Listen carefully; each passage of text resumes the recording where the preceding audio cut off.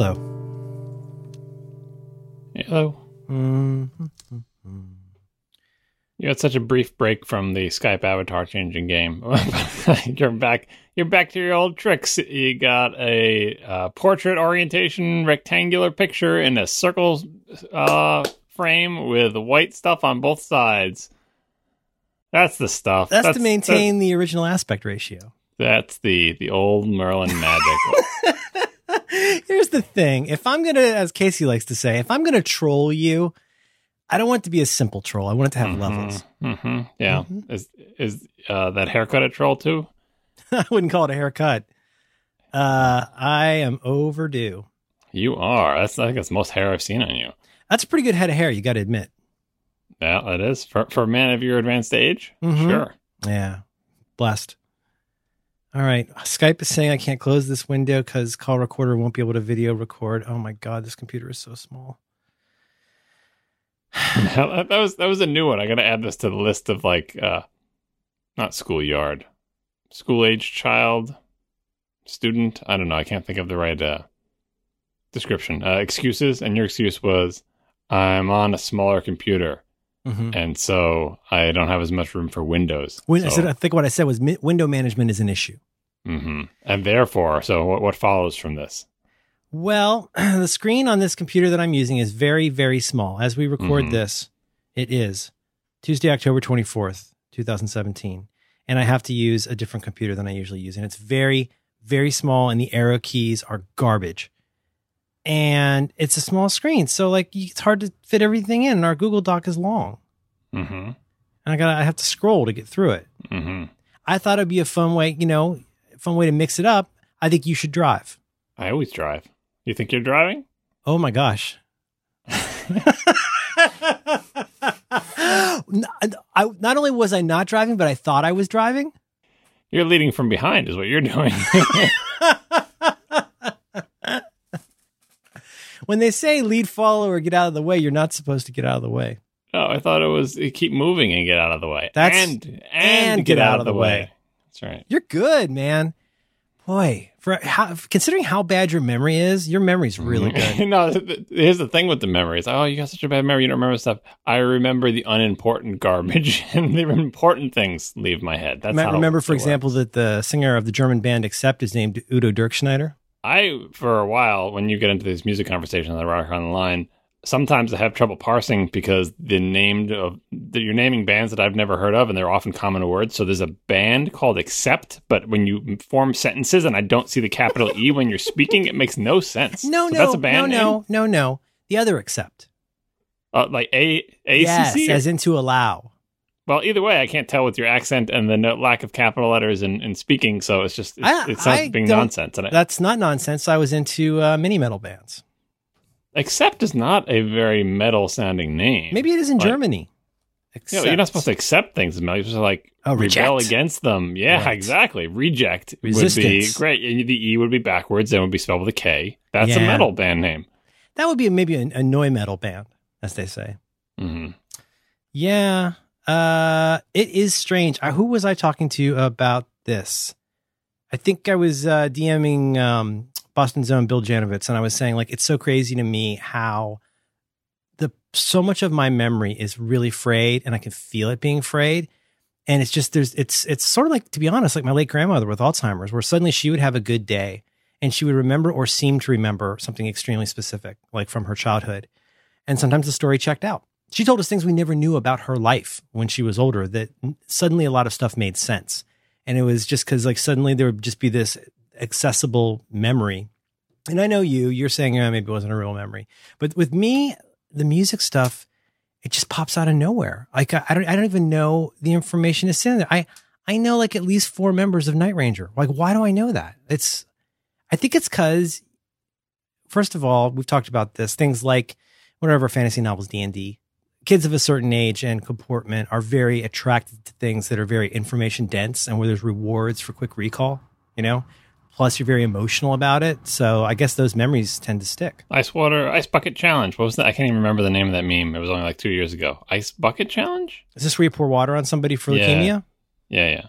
What was the name of it? I think it was called the Ice Bucket Challenge, and it was a All right. meme. Anyway, yeah. I was doing that as one step away from putting your arm in ice water, remembering blah, blah. Like, that's why you remember that crap. One of the many reasons. In addition to the ones you cited, I think that we remember that stuff. It's because our arms were in a bucket of ice water. That feels like a really good observation, but I'm not even sure what the observation was. I think I understand what you're saying. We've gone over this. You get adjacently organized memories.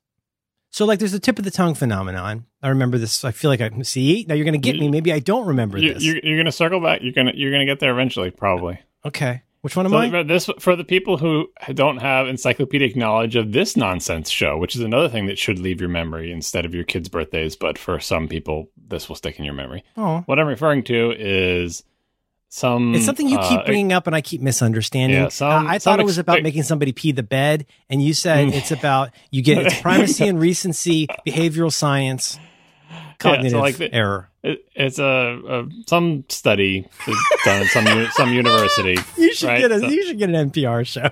Yeah, I mean, it's basically that's the whole segment right here, where they had people trying to like memorize stuff. So they'd show them things like, I don't know, numbers or shapes or words or whatever, and they would and then time would pass, and I'd ask them to recall. Did you see this? Did you see that? So on. It's just a basic memory experiment. And the thing they were varying was one group of people just saw the stuff and then like later got quizzed on what they saw, testing their memory. And the second group of people did the exact same thing, only their arm was in a bucket of ice water the entire time they were seeing stuff. Right. That's it. The only difference in the experiment. And the arm in the bucket of ice water, I don't know if you've ever done that, but like in the beginning, it's like, ooh, this is cold, but eventually it starts to hurt, right? Mm-hmm. And you're not going to die from it. You're just your arm. The rest of your body's in a room temperature room. You're not going into hypothermia. It's not that long. But putting your arm in a bucket of ice water hurts. And so you're there for the, 3 minutes or whatever. They're making you look at the different shapes and they ask you to recall. And the people with the arm in the bucket of ice water had much better recall, right? And so that's the idea. If your body's under any kind of stress, like any kind of situation that is, I mean, people they're not in danger. They're not drowning. They know they're not going to die, but it's uncomfortable. Yeah. And so, whatever reaction your body has to discomfort or high stress. Type of thing, makes the things that you see cement themselves in your brain better than if you're just sitting there comfortable in the chair. And the analogy I keep drawing is that puberty is essentially having your arm in a bucket of ice water for many, many years. And so anything we experience during those formative years, when we're essentially, our entire bodies are in a thing of ice water under a constant stress and changing environment, cements into our brains in more strongly than if we had settled down and our brains had finished forming and we were a little bit more chill. Oh, I'm glad you finally explained it, because now I remember the study you're talking about. I think, of course, you're talking about Pierce et al. in the journal Pain. I believe it was in 1990, if memory serves. Again, this is just an intro psych, so I don't know if I didn't have your arm in a bucket of ice water when I first talked about this, but now you do, so it'll really stick. Don't I? Mm-hmm. Evidence has been found for the existence. This is on the Internet Science article for state-dependent memory, and I do very much this. See, this is why in my we're so deep in the stack. This is why in my head, this is with the pile from the cognitive psych module. This is lumped in with primacy and recency because they taught us all this at the same time. Primacy and recency. You remember the first thing and the last thing, right? The other state-dependent one, I remember they said, like, don't drink a ton of coffee to study without also then taking a lot of coffee for the test. A similar kind of thing, right? It sounds like a study funded by the Coffee Growers of America. Are there any coffee growers in America? Maybe that doesn't work. Evidence has been found for the existence of state-dependent learning in conditions of pain. Individuals who were subject to induced pain by placing their hands in ice water recalled a given list of words better when their hands were once again in the ice water than when their hands were placed in warm water. How about that? That's different than the one that's the coffee you weren't talking about, before and after. This was an entire arm because there was a video segment from it. It was on PBS where I see all these stupid studies. But it was definitely an entire arm, and it was just about recall. It wasn't about, hey, when they asked them to recall it, they didn't put their arm back in the ice water. But what you're talking about is if you study with coffee, take the test with coffee, right? But I mean, they would also say, like, try studying, and well, it could be. I know I would. I got a jug for a reason. Yeah, exactly. It's like ice water. The other one they would say is consider studying in the room where you're going to take the test, which I think is an interesting idea. Yeah, consider studying the room where the answers are. Room where it happens. Mm-hmm. Yeah, memory is a funny thing.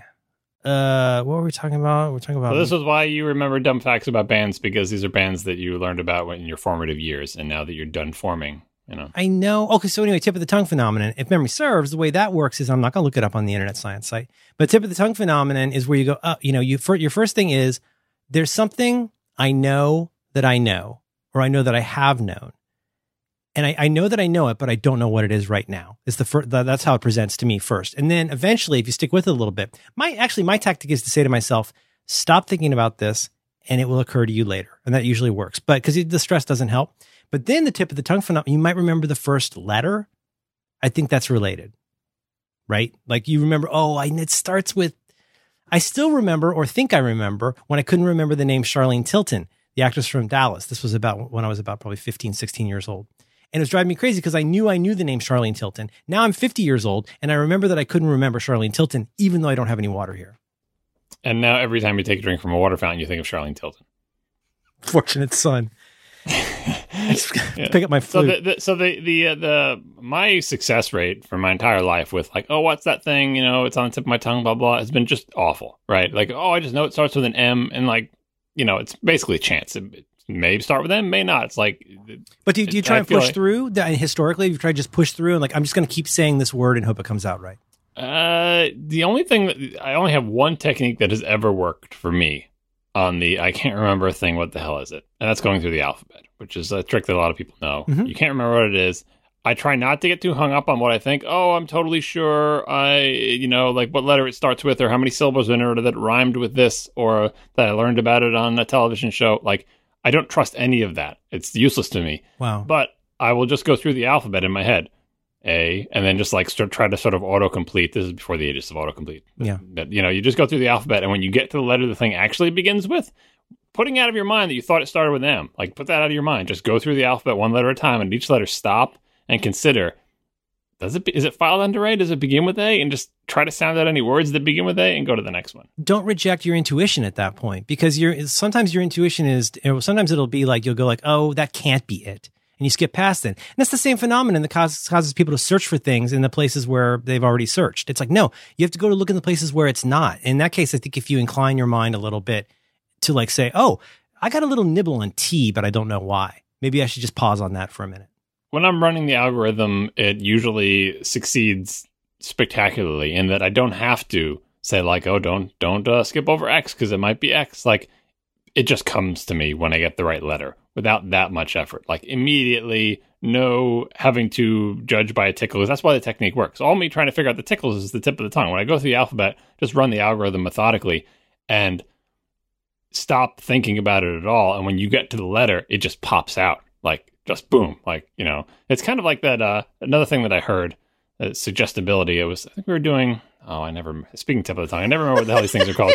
You'll tell me. It's the thing where they draw like a picture. Like, I'll use the exact same example I think I gave the last time I asked you what this is called. Mm-hmm. This is how I know that you know it, because you see the word block. Trust your intuition. You see the word block in like English calligraphy with a little piece of the corner broken off of it, and they're trying to get you to say chip off the old block. Right.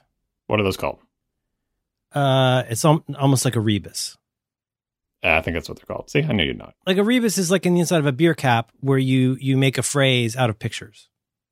Or in that case, it could be like a pun or a saying or something. Yeah, rebus puzzles. Yeah, so chip off the old block, like this, yeah. And anyway. Like concentration, yeah. And they're very clever. Like chip off the old block is an easy one to remember, but there are other ones like a word in larger type written over a word in smaller type. That's a common phrase. The tricky part of it is when you don't know the phrase. Like, I'm just looking at the Wikipedia page and they have the word secret written 3 times, in a stack, and the top one is circled, and they're trying to get you to say top secret because it's the top instance of the word secret, right? Oh, right. But what if you had never heard the phrase top secret?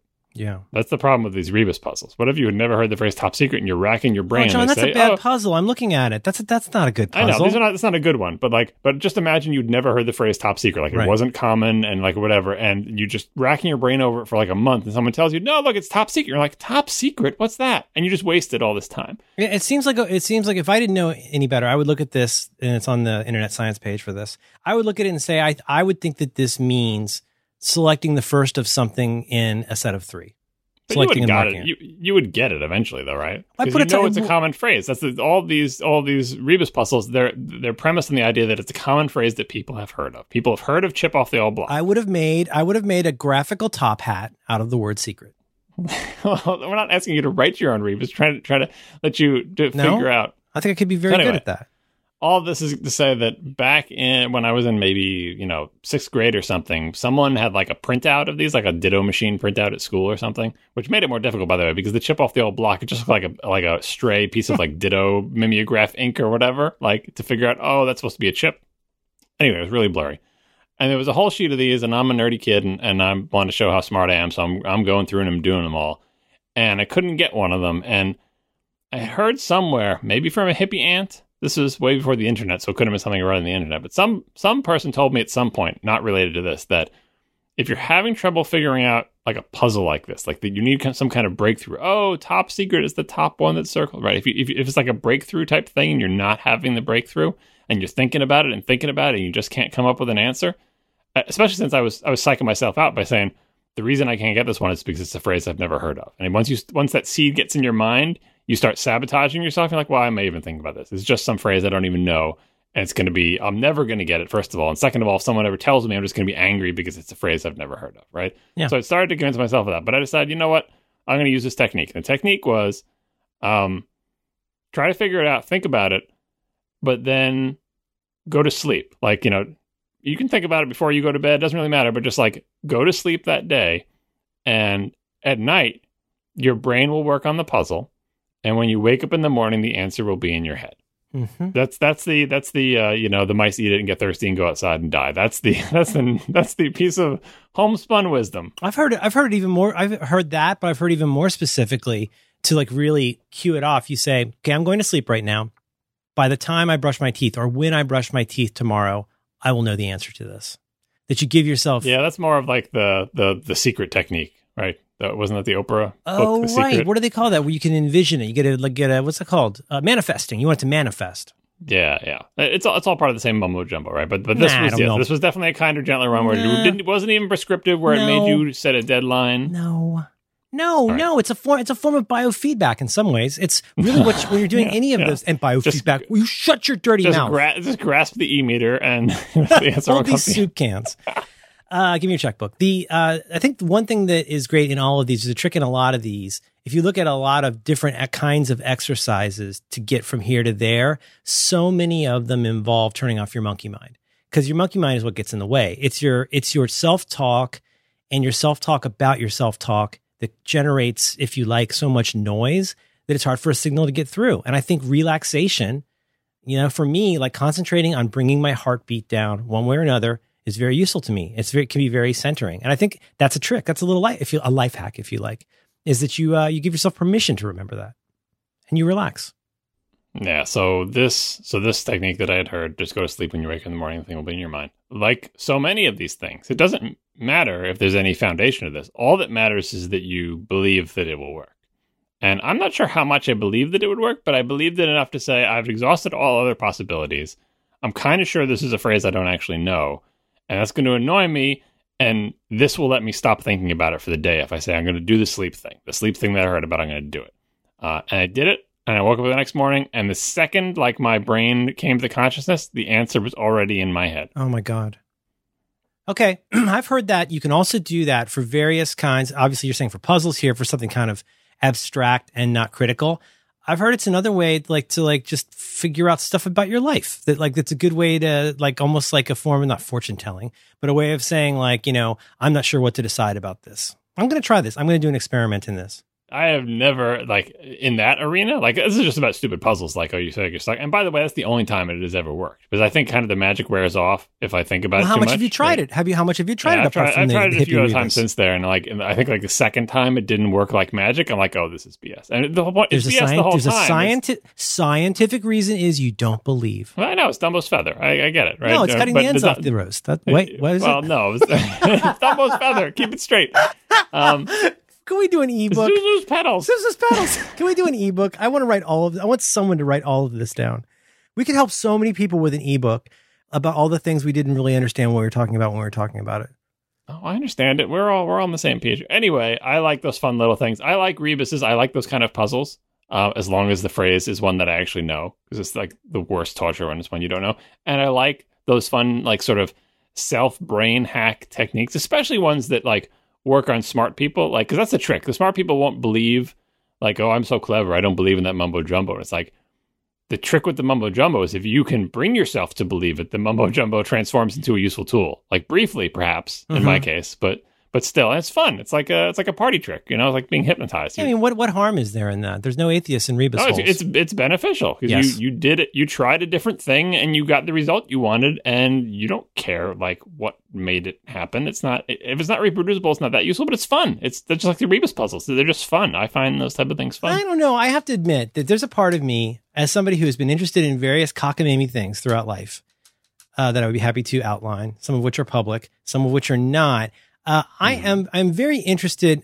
I wouldn't say in stuff like the occult, but there's all kinds of stuff that science today or pseudoscience today that used to be considered total mythology or occult stuff. And I guess I am still interested about exactly where that intersection is. I mean, one example is alternative medicine, where, I mean, I think it's fair to say that there is a combination of extreme overconfidence in what's knowable, in what we think of as medical science.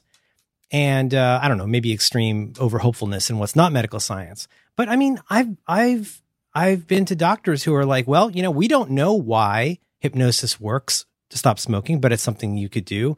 We don't know why changing your diet in this way changes it, especially if in my case, you've got a chronic disease of unknown etiology. Like nobody knows why people get what I get, but it is a thing.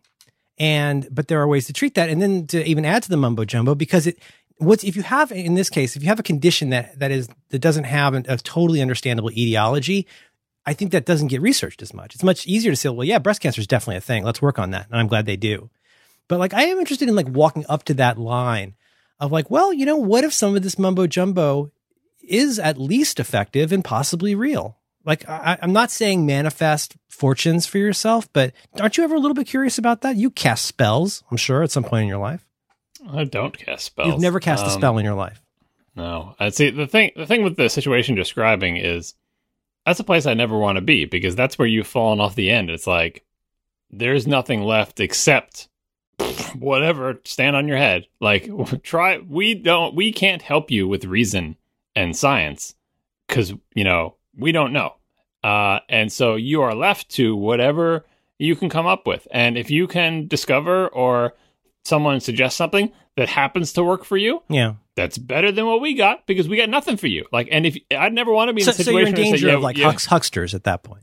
Not really in danger of hucksters. Is just the thing is, I want real medicine. I want actual medicine that works. It's like, no, actually, we don't know anything about this disease. And it's like, oh, that sucks. I never want to be in that place, because that means the solutions that are going to work, whether you believe in them or not, there's none of those available to you. Okay, all right. Well, let me ask you about medical marijuana. What is your thought on medical marijuana?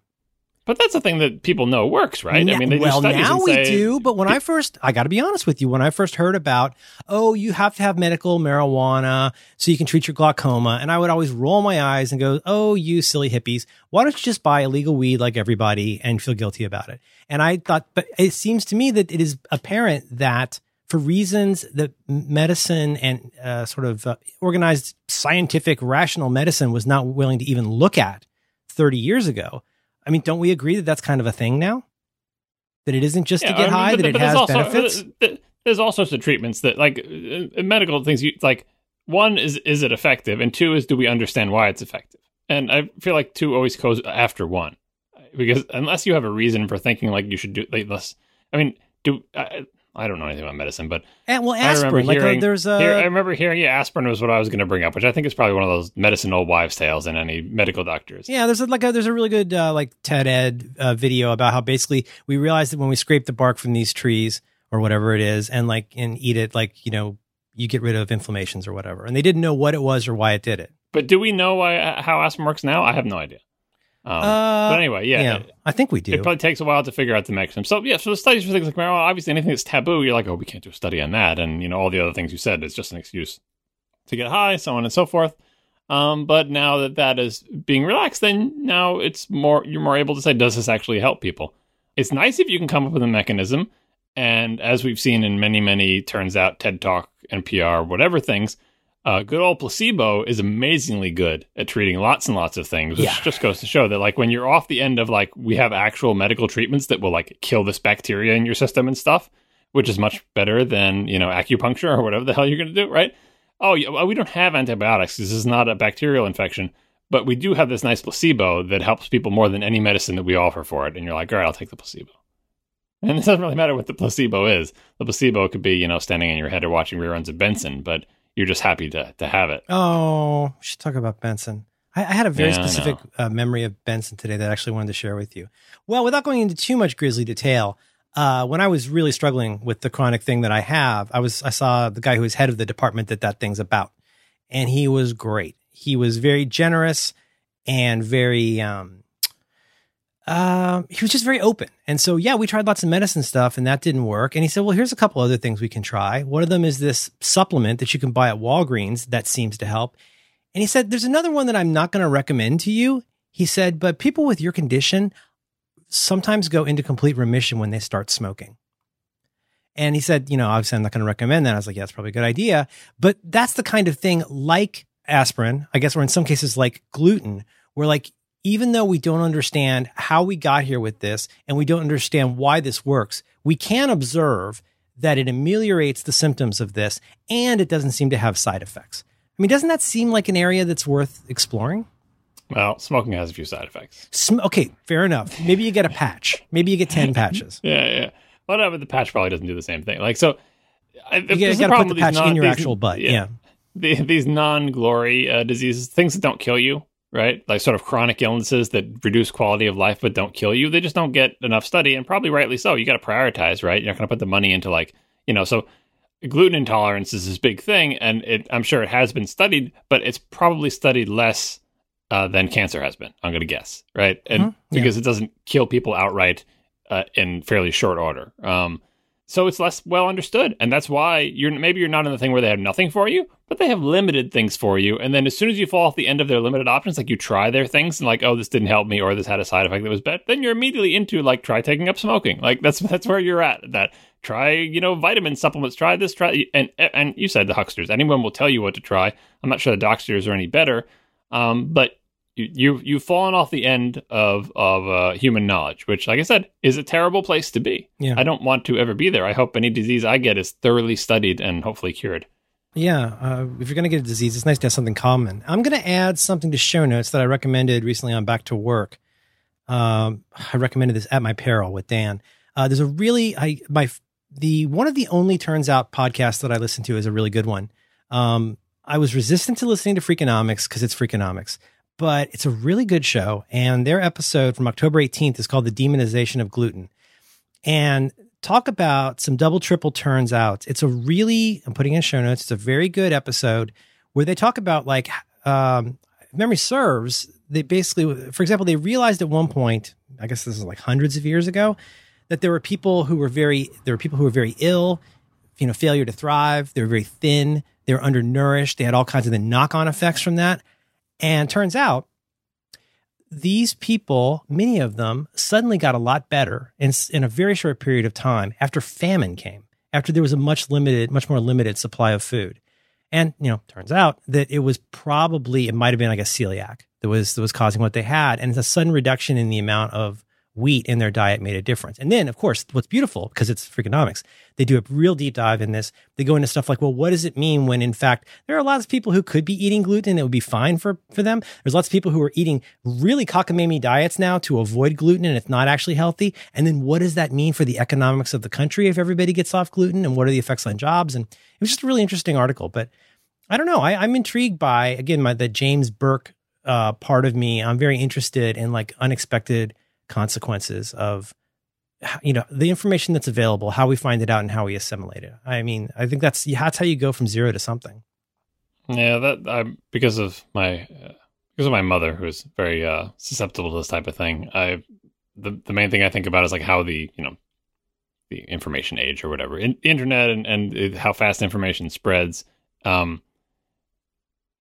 accelerates the other aspect that you talked about, right? So once something is either first identified or first definitively identified, or starts to get like PR traction, like gluten intolerance or celiac disease and stuff, which celiac has been around for a while, I think, right? But it wasn't as prominent. But it's not as widespread as people think, and a lot of it is just it's more detectable now.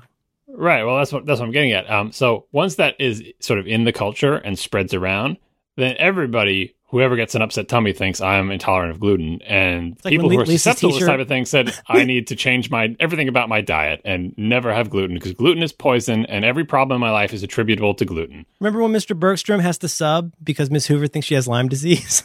What show is that? On The Simpsons, when remember Dustin Hoffman comes in as Mr. Bergstrom? Yeah. Oh, yes, and yes. Miss Hoover comes back, and it's because she had a hysterical case of Lyme disease. Mm-hmm. Lyme disease was big on Long Island for a while. Yeah, so the gluten thing, yeah. So now you get like, I would love to see the breakdown of people who you could put them into a lab and, double blind determine that they are gluten intolerant by testing things inside their body, not by asking them any questions.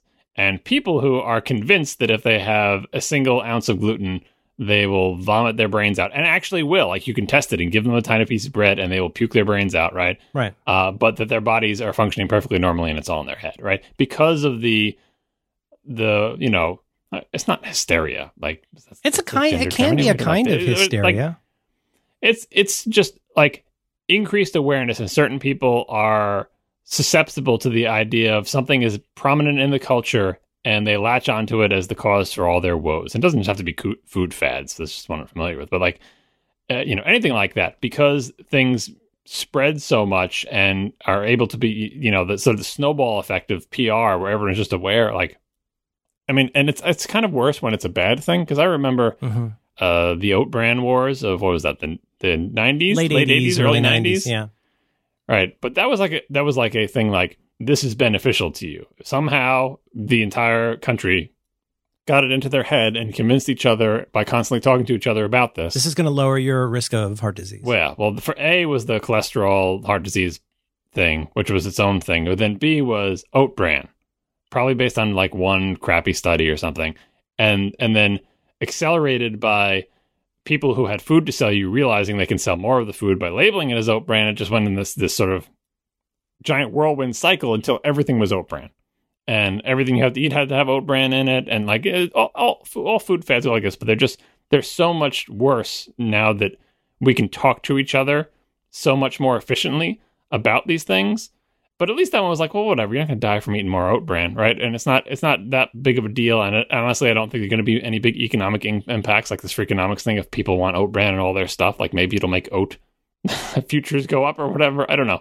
But the opposite one, where everybody thinks they can't have sugar or they can't have any gluten, and then people realize they can make gluten. Or in an earlier age, fat. Yeah, or that people realize they can make fat-free or gluten-free versions of everything, and just whole sections of the population that now literally, if you tell them there's gluten in something, they will get an upset stomach whether there's gluten in it or not. Right. Like they have given themselves a self-inflicted sickness because of their belief that insert food ingredient X is really hurting them. And then mixed in with them are all the people who legit have celiac disease or other actual problems. Yeah. And I think there is probably no difference between how much they suffer.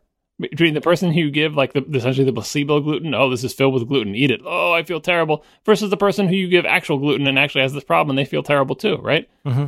Like in some ways, the anticipation and the fear is worse than the actual condition, depending on what thing you're talking about here. Maybe not in celiac, I have no idea, but in all sorts of other things. It becomes like a kind of public panic where, however it got started, now it is generating actual effects. And I mean, right, and I was going to say there are good effects of this too, though, because a lot of the whole like avoid gluten translates into avoid carbs, which like, our diet is so heavy in these certain things. Any kind of countervailing force to try to change our diet to be slightly less one-sided, less sugar, less carbs. Like it's good. Like it's like that, the famous comic of a person standing up at a climate convention and saying, what if we end up making the world a better place and it's all for nothing? I'm mangling the quote. Like some skeptics say, what if we do all this stuff and make the world a better place and it turns out to have all been for nothing? All right. So what if we stop eating as many carbs and sugar and it turns out it was all for nothing? It's still fine, but I do worry about the people who, like you said, are changing their diets in radical ways for no reason other than they have unfounded concerns about something.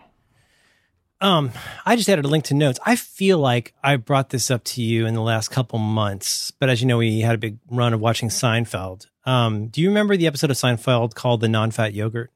Nothing comes to mind. So, I remember thinking it was very funny for a variety of reasons at the time. This is November 4th, 1993.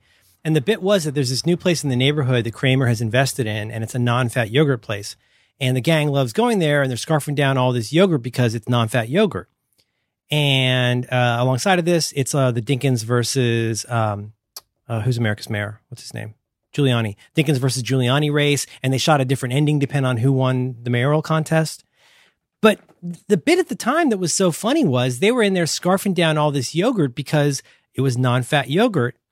And then Kramer notices that Elaine has gained weight. Kramer notices that Jerry has gained weight, and they freak out. I remember this episode now. So, but see, it's funny for a different reason now. So they go to a lab, and I guess there was a mistake, and they're mixing it up with the mayoral samples. But how hilarious is it that now, 24 years later, you could look at that scene and go, this isn't funny for the reason it was funny at the time. You're scarfing down so much sugar in that yogurt. The fat is not your problem. It's these giant portions of sugary things. And remember how often Snackwells, we're sitting around eating Snackwells all the time because they're fat free. Oh, that's the other damage. Speaking of Snackwells, we really need to talk about this. The food fads that you say, oh, well, it's not harmful. Eating less sugar is good. Eating less fat, like eating less of anything that we eat too much of. Like, so you're a victim of fat, aren't you? End up eating more healthier. The real crime is that it takes foods that taste good and it makes them taste bad, right? So I would rather have 1/8 of a decent cookie than an entire box of Snackwells, because Snackwells taste bad and cookies are not supposed to taste bad. They're supposed to taste good. The trick is don't eat a whole box of them. The trick is eat one or a half or only once in a while. The trick is not let's make cookies taste worse so I can have more of them. That is truly an American thing. Like the and your aspect of it is the famous Onion story, whose headline I can't remember. People in America still totally not getting it. I'm messing up the headline, but it was one of the lines was like the person who eats bag after bag of fat-free potato chips. Right. Most Americans are simply not getting it. Like, can you make this worse in a way that I can eat 10 times as many? Because that'll be good. And it's like, no, I don't want that. We're just ruining good foods. And gluten-free things aren't in that category. Some people do need that, but for all the people who don't need that for any sort of like reason having to do with their digestive system, but just having to do with other parts of their body, like their brain, they are eating worse tasting food. For the most part, gluten-free options are not good. There are exceptions, but they are rare. Most times it's like you've got diversion and like the pizza challenge that you missed because you're too busy microwaving your pizza in a different coast. Gluten-free pizza, not easy to do well. Chances are, if you get a gluten-free pizza, it will taste like really, really bad pizza. Oh, yeah. Do you watch The Good Place? Yeah, I just started season 2. There's such a great line. I didn't want to mangle the quote because it's so great. But there's one point when they're sitting around eating frozen yogurt and they're wondering, why The Good Place has frozen yogurt instead of ice cream. And what is the line from the Ted Danson character? There's something People really love frozen yogurt. There's something so human about taking something great and ruining it. There's something so human about taking something great and ruining it a little so you can have more of it. Yeah, that's the line I was probably trying to remember and couldn't because I just started season 2, so that's probably was in the front of my mind. I like season 1 better. I've just started 2, and season 1 was fun. Like I got overhyped for me, but I watched it kind of in mid-hype cycle a while ago. I thought it was cute. Yeah, but it's its own little world, which I like. But I feel really, I don't know, man. I feel really like I'm on a different zeitgeist or something. But I'm not. Everybody else seems to adore this season of The Good Place. I do not. And I thought the first episode of The Walking Dead was not good at all. Oh, well, you're on common ground there. Lots of people are angry about The Walking Dead. I thought people were like, "Oh, this is great. It's so nostalgic. It's a return to form." I've only seen people complaining. Oh, without a spoiler, what was your thought? I still like the show. I still watch it. I'm glad they're going to have fighty times because that's. But the speeches. What was the speeches? I think it's fine. I'll keep watching it. Don't get me wrong. The show seems like it's winding down with all the flash forwards and or possible flash forwards or fancy scenes or who knows what's going on there. That was not well handled. It wasn't a particularly well executed. That's the wiggiest wig. I mean, obviously the CGI deer will never be anything worse than the CGI deer, but that is the wiggiest wig I've ever seen in my life. You could see the little rim on it. Yeah, but beyond that, let's talk about the styling choices. Who chooses? Like, he's basically got an old man mullet. Like, it's not a good look. Not a good look at all. Is that a Mark Twain character? Old man mullet, we called him. Mm-hmm. This episode of Reconcilable Differences is brought to you in part by Squarespace.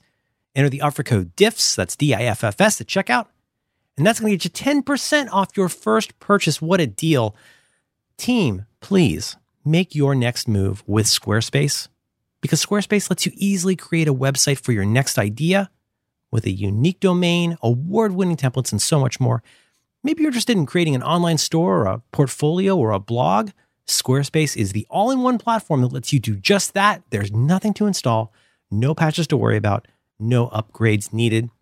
You ain't got to worry about any of that because Squarespace has got it covered. They have award-winning 24/7 customer support if you ever need any help. They let you quickly and easily grab a unique domain name right inside the Squarespace site. So easy to do. All of those award-winning templates are beautifully designed for you to show off your great ideas. You probably know by now that I'm a big fan of Squarespace. I have many, many Squarespace sites. Most in particular, I use it to make the Roderick on the Line podcast. You can find it at roderickontheline.com. And they make it so simple. You just upload the files. They're hosting it for you. They're sending it out. They're generating the RSS feed. I love how little I have to use this site. I mean that as a huge compliment. I used to be one of those people that had to go make everything themselves and get all the plugins and do that. I'm a 50-year-old man, you guys. I am very happy to let Squarespace take care of that for me. You do not need to be beholden to just the social media sites. Go out and make your own site. Get Squarespace. You go to squarespace.com, and their plans start at a very affordable $12 per month. But you can go and start a trial with no credit card required right now by going to squarespace.com. When you decide to sign up, please use the offer code DIFFS. That's DIFFS. It's going to get you 10% off your first purchase, and it will show your support for Reconcilable Differences. Our thanks to Squarespace for supporting Reconcilable Differences and all of Relay FM. Squarespace. Make your next move. Make your next website. The worst is IBS. I feel really bad for people who have IBS because nobody believes you. I'm afraid to look up what IBS is for fear that I will read it and think that I have it, so I just avoid it entirely. You're probably better off that way. But it's very frustrating. It's very debilitating. And it's only extremely recently, I think, because at the time it was a possible differential diagnosis for what I was dealing with.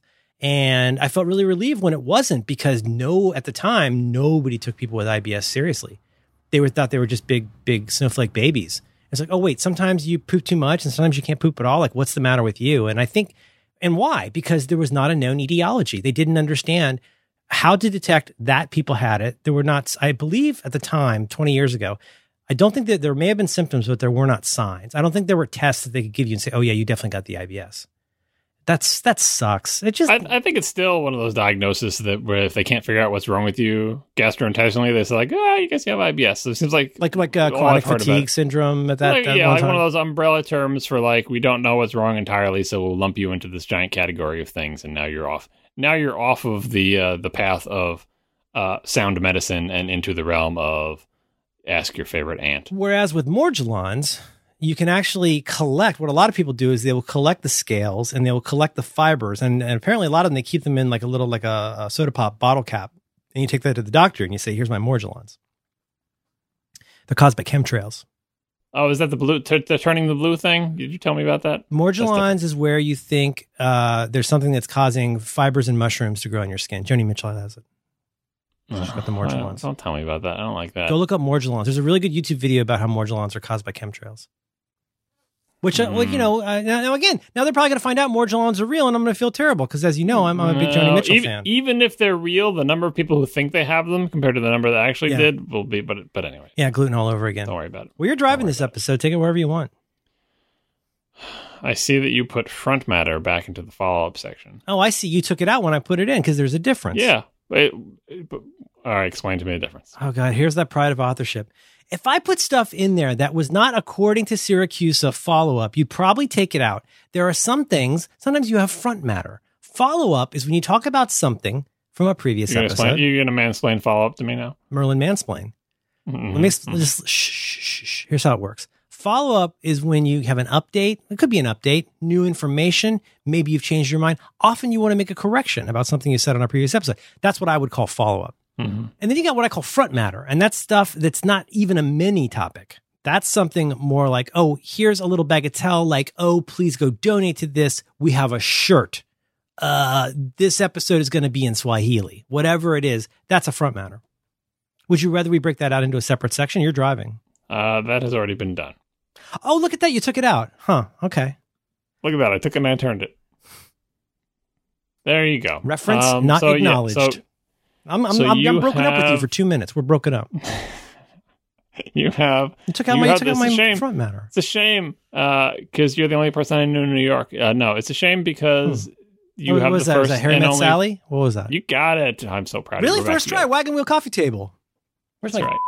Shit. Write your names in all your books. I don't know why that's the one I remember. It's so depressing. What was the line? I had it as a Twitter bio for a while. Someone is staring at you in self-improvement. Mm-hmm. Yeah. Carrie Fisher? Personal growth. Personal growth, that's it. Carrie Fisher is very good in that movie. She is. And so is Bruno Kirby. Mm-hmm. Both dead. Holy crap. You just blew my mind. Is Meg Ryan okay? What about Tom Hanks? Not Tom Hanks. Tom Hanks is in the other one. This is come on. No, hang on. Sleepless in Seattle. Tommy Lee Jones is in that one. Right. Okay. All right. Anyway, you have the first follow-up item. You wanted to offer some clarification about your television set. Yeah, 2 bits of follow-up from last time. I just wanted to underscore, I most definitely was incorrect when I told you the model of TV. I know I corrected it by the end, but I still want to get my comeuppance for getting it wrong. What I have is the OLED 55E7P Smart TV, 55-inch class 4K UHD OLED. And I went in and 1B, I went in and ran some comparisons. I apparently bought the more costly one when I didn't need to, but it does have a sound bar and a nicer, I guess, case thing. Like, what do you call that? Yeah, that's what I was going to say. Like, the difference is just in the, what kind of sound stuff. Although I think yours is also different in that you, from I could tell from your photos, does not have an HDMI port on the back. It only has them on the sides. But that's more than we thought. That's part B. Part B is I sent you photos. It's the same number, but they're all on the sides. Because if I saw one on the back, you'd be one up. But now they just took the one on the back. And, all right. So I think it's because, like I said, for wall mounting, maybe the fancier one is for wall mounting. Yes. Like they expect people to wall mount it. It's got a sound bar that you would mount under. I don't know. Well, I'm the king of confirmation bias, I'm pretty sure. And I just love this thing. Boy, everybody in the family loves it. It's just all thumbs up. I'm trying to think if there's anything else new about it. I don't know if we need to post those photos. There's nothing very remarkable about them. Oh, you want to post them so people can look at the backgrounds. That's why you post them. God, you're the worst. You're such a bad person. Your wall texture behind the television. What? Don't even look at my wall. Why are you even looking at my wall? That's all anybody looks at in photos. Oh, this is why. God, the internet used to be so nice. It's still nice. We're not posting them. This is all between friends. Also, I think I'm having trouble getting the chroma that people recommend. It's kind of confusing. Getting the what now? Well, I need to learn more about when you go into Apple TV and the settings, you can go in and select, do you want 4K? God, please don't. Oh, the video output Don't settings? email me. Yeah. Don't email me. It's like 4K Dolby. It really wants you to do Dolby or like 4K the other one. And when Dolby Vision, you mean? Yeah, when I'm in that one, I don't think I'm getting the chroma options. Everything looks like a Zack Snyder movie, and I don't know how to change it. Yeah, no, this is the thing that bothers me about Apple TV. Like just the one thing, yeah. Yeah, but many things. But different content requires different playback settings. Yes. Right? Because if you're, even just HDR versus non-HDR. And I don't know how HDR TVs work with respect to like, if I play a movie, a lot. If I'm playing a movie with that's HDR versus playing one that's not, does the television have to know about that, or does it not matter? But certainly, for the purposes of frame rate, if I'm playing a 24 frame per second movie versus a 29.97 whatever frame per second television show, the device sending the video has to know that and has to do something different or make sure it's always in a refresh rate that's a multiple of every possible output thing. But like an Apple TV is not that type of box. It lets you pick from this giant menu of output options, but I don't want to have to figure out, I'm watching this movie, so what resolution, frame rate, and HDRness do I want to tell the Apple TV to output? I'm like, I don't know, Apple TV. You figure it out. Right. Like, figure out what you're playing and send it to the television in the way that it looks the best. And then it'll be up to television to accept the signal and show it in a nice way. And with Apple TV 4K, I feel like it's putting some of the responsibility on you, that you're staring at that stupid menu going, oh, what should I set it to and why is this not working? And it is a stupid menu. I mean, have you seen it? There's a lot of options. There's like there's a lot of options even on my TV. There's 2 pages of options, and it's not clear why or whether you should pick any of them. And it's real weird. And then the other thing, like, just to also verify, I went and double checked this. As far as I know, the rtings.com, we should put that in notes again because people have been asking, but the rtings.com, do you say rtings or ratings? What do you say? I'm assuming it's ratings and they couldn't get ratings, so that's why it's rtings, but I would just keep saying rtings to punish them for having a bad domain name. It's a very good website with a silly name, but no, I cannot get the expert mode currently on Apple TV, and I wonder if it's because I'm in that 4K Dolby Vision mode. You can't. What do you mean you can't get the expert mode? Your television won't let you access that. Those picture options. It's so like when so you're not super familiar with this, but like you click to go to the options, you go to the picture area, and then you go in. Usually the first option is the big button at the top is like, do you want cinema home? Do you want vivid? Do you want games, sports, or whatever? When you click that on anything but the Apple TV, this is not scientific, but on everything but the Apple TV I've used so far, one of the options is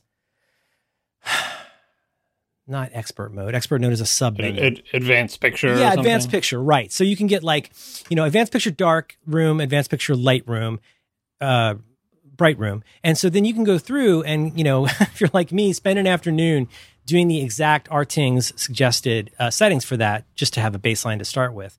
I don't have an option for that. And I think it might be related to the Dolby Vision option. I'm saying this all phonetically. This is a hostage message. I don't know what I'm talking about. Yeah, I'm not sure about your particular television, but I do know that historically televisions have done stupid things like saying the advanced picture settings are only available on these 2 HDMI inputs, but not on these other ones. Why? Oh. Because they're dumb. Like these are you notice one of them only has audio return. That's the HDMI ARC one on the back, the one that's labeled with that. Yeah. I'm assuming that's a cost measure because if they did that in all of them, maybe they would cost them more money or whatever. So it's just on the one, right? But even like a great example is in the early days of high definition televisions, it was sometimes the case that the only input that would not do mandatory overscan compensation, that would essentially not take your HD signal and zoom it by a couple of percent so it chopped off all around the borders, the only input that would not do that is the VGA or PC input, right? And then later in the life of stupid televisions, sometimes when you could change the label of the input, you had to change the label manually to the capital letters P and C on some models of television to make it not do overscan, because there wasn't a separate setting. What? Right? This is just the history of dumb decisions. I feel like I saw somewhere on rtings that you have to set this device to get this particular set of settings. You have to say that it's a PC. I feel like I did see that somewhere. Stuff like that where, like, why shouldn't all these inputs be the same with the exception of things that cost more money, like audio return or whatever, right? But the other ones, surely they're all the same. It's like, no, actually, they've decided that these 2 inputs won't let you pick from anything except for our stupid presets, but these ones would allow the expert mode. And I think they think they're adding value, but they're just making a worse product, like by artificially limiting. It's like software settings, right? So anyway, I don't know your specific television.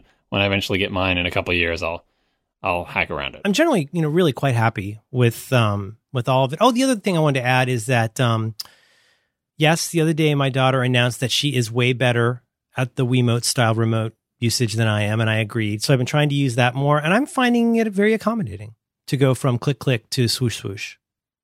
Explain to the people what I just said. What did I just say? What does that mean? So the remote control that comes with the television remote. Yeah. You can either use like a little 5-way pad where you push a little D-pad or whatever up, down, left, right, and a center button to select, but also there's a mode where there's a cursor on the screen and you tilt the remote and it tells which way you're tilting it, and that sort of drives the cursor around the screen in sort of a slow motion molasses-based mouse cursor thing. And your daughter likes that way, and you were liking the clicking, but you're trying to get used to the swooshing. A couple recent data points. I remember Gruber telling me a few years ago how crazy it was that his kid this sounded ludicrous to me at the time, how his son would play a video game while watching a video on an iOS device and listening to music all at the same time. And I had that exact same thing happen the other day. It was totally mind-blowing. That's all my son does. He doesn't do most of the activities that he wants to do unless his iPad is next to him playing a video with the headphones plugged into his ears. Oh my God. Like, sometimes he'll play games and like, there's good music in this game. Right. Don't listen to whatever the hell you're listening to on your iPad that you're not looking at. Listen to the music to the game. And sometimes he'll grudgingly do it. But yeah, he has to be. And sometimes it's like mindless. He'll spend a lot of time in Minecraft. I'm like, I kind of get that. I kind of get why you want to listen to it. But the other thing to realize is he uses YouTube as his Spotify, essentially. He will play music from there. I am totally getting I know. that, yeah. But there's also the actual video. Like, I'm like, oh, maybe he's watching Minecraft videos to learn how to do maybe he's not watching. No, it's just on but it's on autoplay. Just playing whatever. Yeah.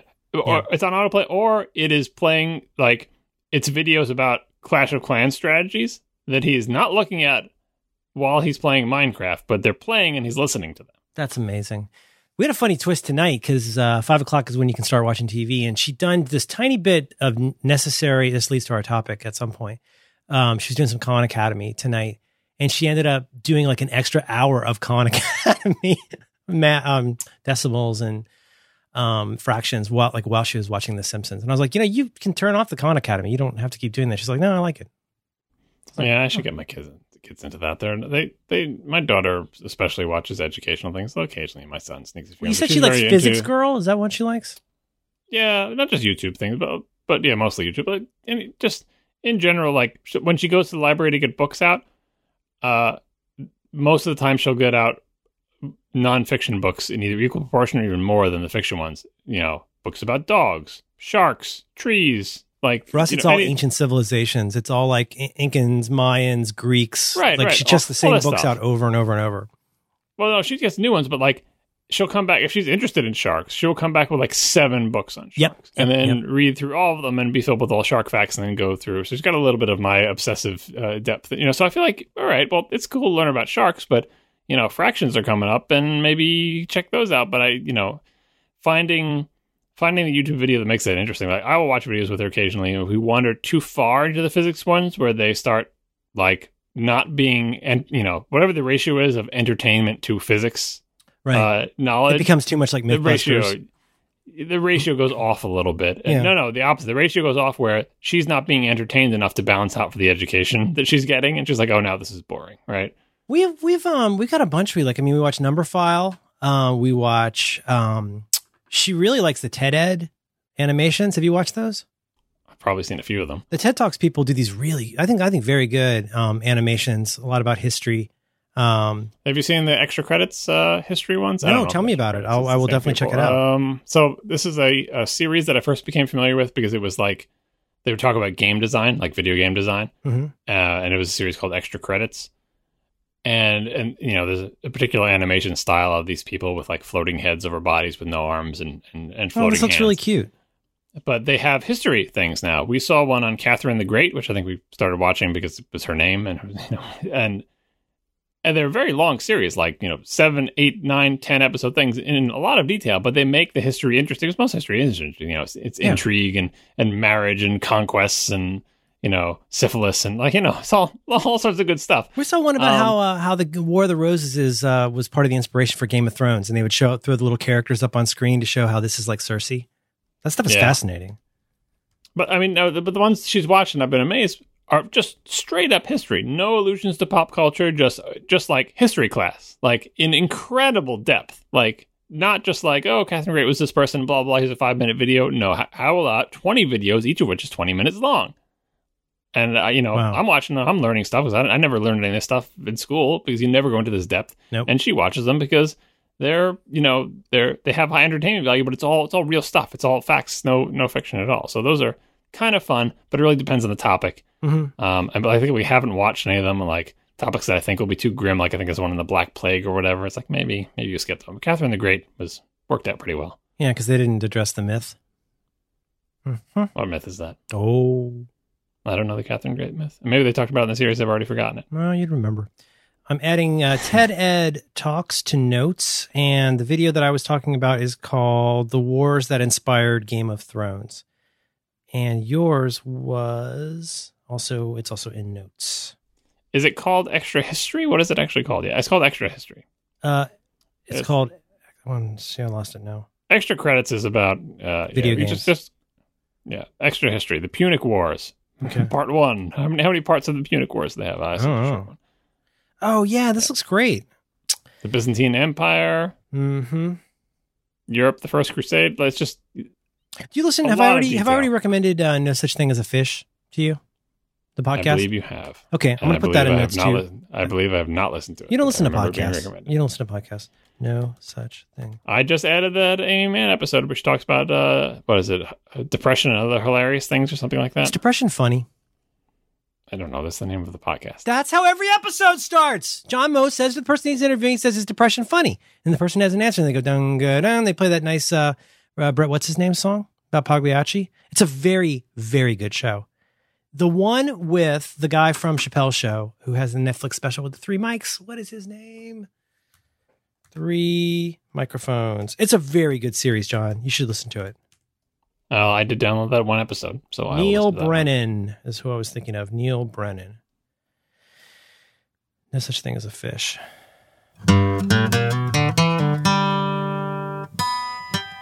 This episode of Reconcilable Differences is brought to you in part by Eero. Never think about Wi-Fi again. Eero have created the dream Wi-Fi setup, a fast, reliable connection throughout your house and even in the backyard. And now is the best time to get on board with Eero as they've just released their super slick second-generation devices.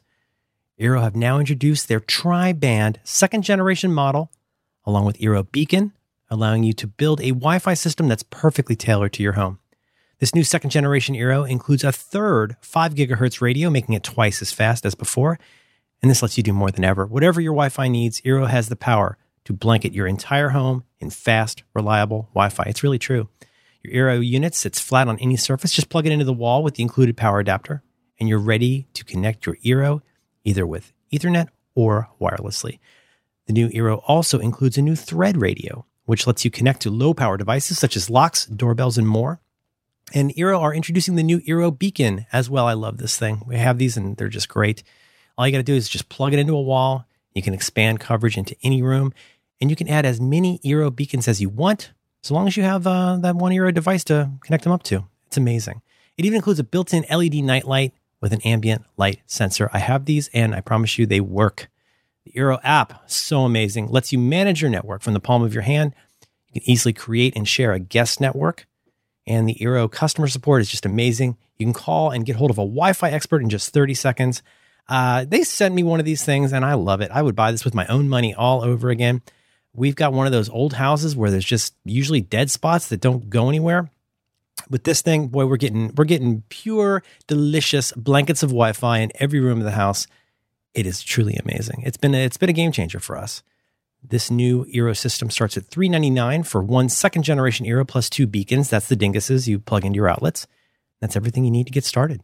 Listeners of this show can get free overnight shipping to the U.S. or Canada when you head to Eero.com and use the promo code DIFFS. That's DIFFS. You go to Eero.com, promo code DIFFS.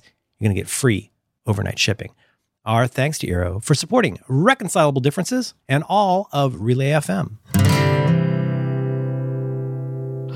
Oh my goodness. What? Something in some background tab because of some misclick started playing audio. Mm-hmm. I don't have surround headphones, but it sounded like the noise was coming from behind me. And I turned around, there's nothing there. And then I heard it a little bit more. I'm like, is that Merlin's train going by? What was it? It was audio from the background tab playing at a very low volume. Very creepy. What was it? Oh, I don't know, just some YouTube clip. Because I was on like the extra history thing, and I think one of them started playing, or I misclicked or something. Oh, you were just researching hentai.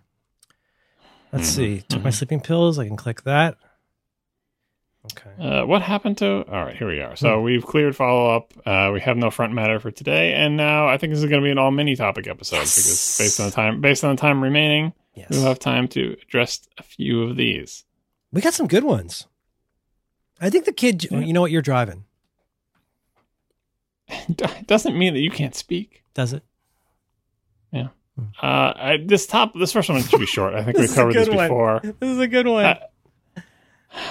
So we're going to talk about misheard lyrics, and only because you started this. You do that. Because you do that. We were in an iMessage conversation, and I don't even remember what in response to what you threw out something that I recognized as a familiar lyric, but changed in some way. And right, let me find the reference. I let it stew for a little bit, but then I had realized, are you making a joke pretending that the line in this well-known song is like this? Or are you serious that you think the line is like this? I sent you a screen grab of what I consider the fairly high volume of email that we get from your school. Yes, which is a topic. And what I said to you was, in a reference I was sure, may I say what I said? Yeah, go for it. Mm-hmm. Yeah, so I threw a reference that I knew you would know. I said sacks and stacks of letters, and it's a screen grab of a full screen of Gmail from the last week or two. And you retorted. Yeah, and are you trying to tell me that you think... Go ahead, you can... You said, isn't it sacks and sacks? And I said, and then I responded by saying fight and bite and fight. Right, and then you threw another one back, and I couldn't tell if you were overwhelmed. You were overwhelmed. Like trolling by intentionally getting a lyric wrong, right? Right. Like the Star Trek shirts with the Star Wars characters on them or whatever, or you were serious that you thought that's what the lyrics were. Because I was and remain fairly convinced that the David Letterman song, when they get letters, is sacks, as in a big bag that you put stuff in. Letters, we get letters. And same word. We get sacks and sacks of letters. No stacks. There are no piles of letters where one is on top of each other. They're all in a sack. The funny part of the song is sacks and sacks. I remember it as letters, we get sacks and stacks of letters is right. what so I heard. I'm going to say it. And my whole life, I'm hearing that song, and I'm saying this is how misheard lyrics work. Of course, you hear it one way, and then you keep repeating it to yourself. Mm-hmm. Right. And I never heard T. I have not gone back to the videotape to listen to see if I can hear the T. I'm a little bit afraid to. You tried to find some internet sleuthing to say here's the lyrics to the song. We're not but no. Let's get to the core of the confusion, which is when I hit back, because this is what we do. We're fast punchers. We punch back. I said fight and bite and fight, which I hear as the lyrics to the Itchy and Scratchy song. They fight and bite. They fight and bite and fight. Fight, bite, bite, bite. The Itchy and Scratchy show. And now at this point, you got to feel like you're being full on gaslit. Yep, 100%. Because the Itchy and Scratchy song, as far as I'm concerned, and again, part of the reason it's funny, like sacks and sacks of and letters, stupid, is that it's fight the whole time. F-I-G-H-T. They fight and fight and fight and fight and fight. Fight. There is no biting. There's just all fight. Thank you. And that's what I've heard my entire life for Itchy and Scratchy. Just fighting. Now it sounds like bite, right? But it's one of those misheard lyric things. So to settle this, I don't know. I mean, we stop what we're doing and start Googling. Well, see, the problem with Googling, as we've previously established, every lyrics website on the internet is wrong. Yes. Yeah, the lyrics websites are wrong on the internet. All of them are wrong except for mine, which is now defunct. Mine was right, but all the other ones are wrong. So that doesn't help. Sometimes you can just listen to the song with a different mindset, and you can hear the B in the bite, you can hear the T in the stacks, and you'll be like, oh, my whole life I've been misled. It actually was stacks and bite and so on and so forth. That works with a lot of lyrics, especially commonly misheard ones. Once you know the real lyric and listen for it, you can be convinced pretty quickly by yourself to say, oh, you're right. They've always been saying whatever they've been saying, and I've been saying it wrong in my own head. But I haven't done that with either of these. Have you? Have you gone back to some Letterman show stuff and some Itchy and Scratchy and listened? I spent 10 minutes on this, and I have it scored 15 all. At first, I was utterly convinced that I was right on both, which I'm usually not. I felt very confident about fight and bite, and slightly less confident about sacks and stacks. So I would like you to go and do your due diligence, but I'm scoring it based on what I can discover. I believe it is so 15 for me is fight and bite, and 15 for you is, I believe it is, I went back and listened to it in a couple versions. You tell me, I do hear sacks and sacks, which is not as good of a lyric as sacks and stacks. No, sacks and sacks of letters. It's funnier to repeat sacks. It's sacks and sacks of letters. John Anderson Syracusa, you go back and you look at that Santa Claus movie with Natalie Wood in it. When they come in, what do they got? They got bags. And when they pour out the letters from the bags, what comes out of the bags? Big piles. Those aren't stacks. That's a pile. That's a pile. We know that's a pile. I know what a stack is. You think they need to be bundled? They need to be bundled to be a stack? Don't pile on my leg and tell me it's stacking. That's not a pile. That's not a stack of letters. That's a pile. What are you, Judge Judy? So, anyway, I think Sacks and Stacks is a better lyrics. I'm pretty sure. Fight and Bite is going to blow my mind if I go listen to that and they're saying bite. Okay. Because that just seems like a slam dunk. So can we agree? We understand this is Google and we're going to get different results. I suggest we do itchy, scratchy, song, lyrics is what I'm trying. No. The lyric sites are useless. We need Matt Groening to write into the show, or I need to go listen to a video, which I will do in time for the next show. Not right now. I don't want to go in real time and listen to YouTube videos. That's real handy. That's super, super handy. I'll be honest about what I think it is. So you come down, you think it's Sacks, and you think it's Bite. I'm on the Internet Science page, in this case, the Wikia page for Itchy and Scratchy theme song. They fight, they bite. They bite and fight and bite. I understand you can find this text on the internet. You can find any text on the internet. Fight, bite. The Itchy and Scratchy Show. Yeah, that's terrible. Anyway, send me a clip. Send me YouTube thing, and I will you can't search your computer. What am I, your mom? Because I just don't. I just send it to me. Okay, sure you found one. I'm going to YouTube and I'm clicking. You don't already have one up? I mean, I can type it myself. I thought you were looking at one already. No, I'm recording a podcast. Itchy and Scratchy compilation. He's on a very fixed window size. She can't afford it.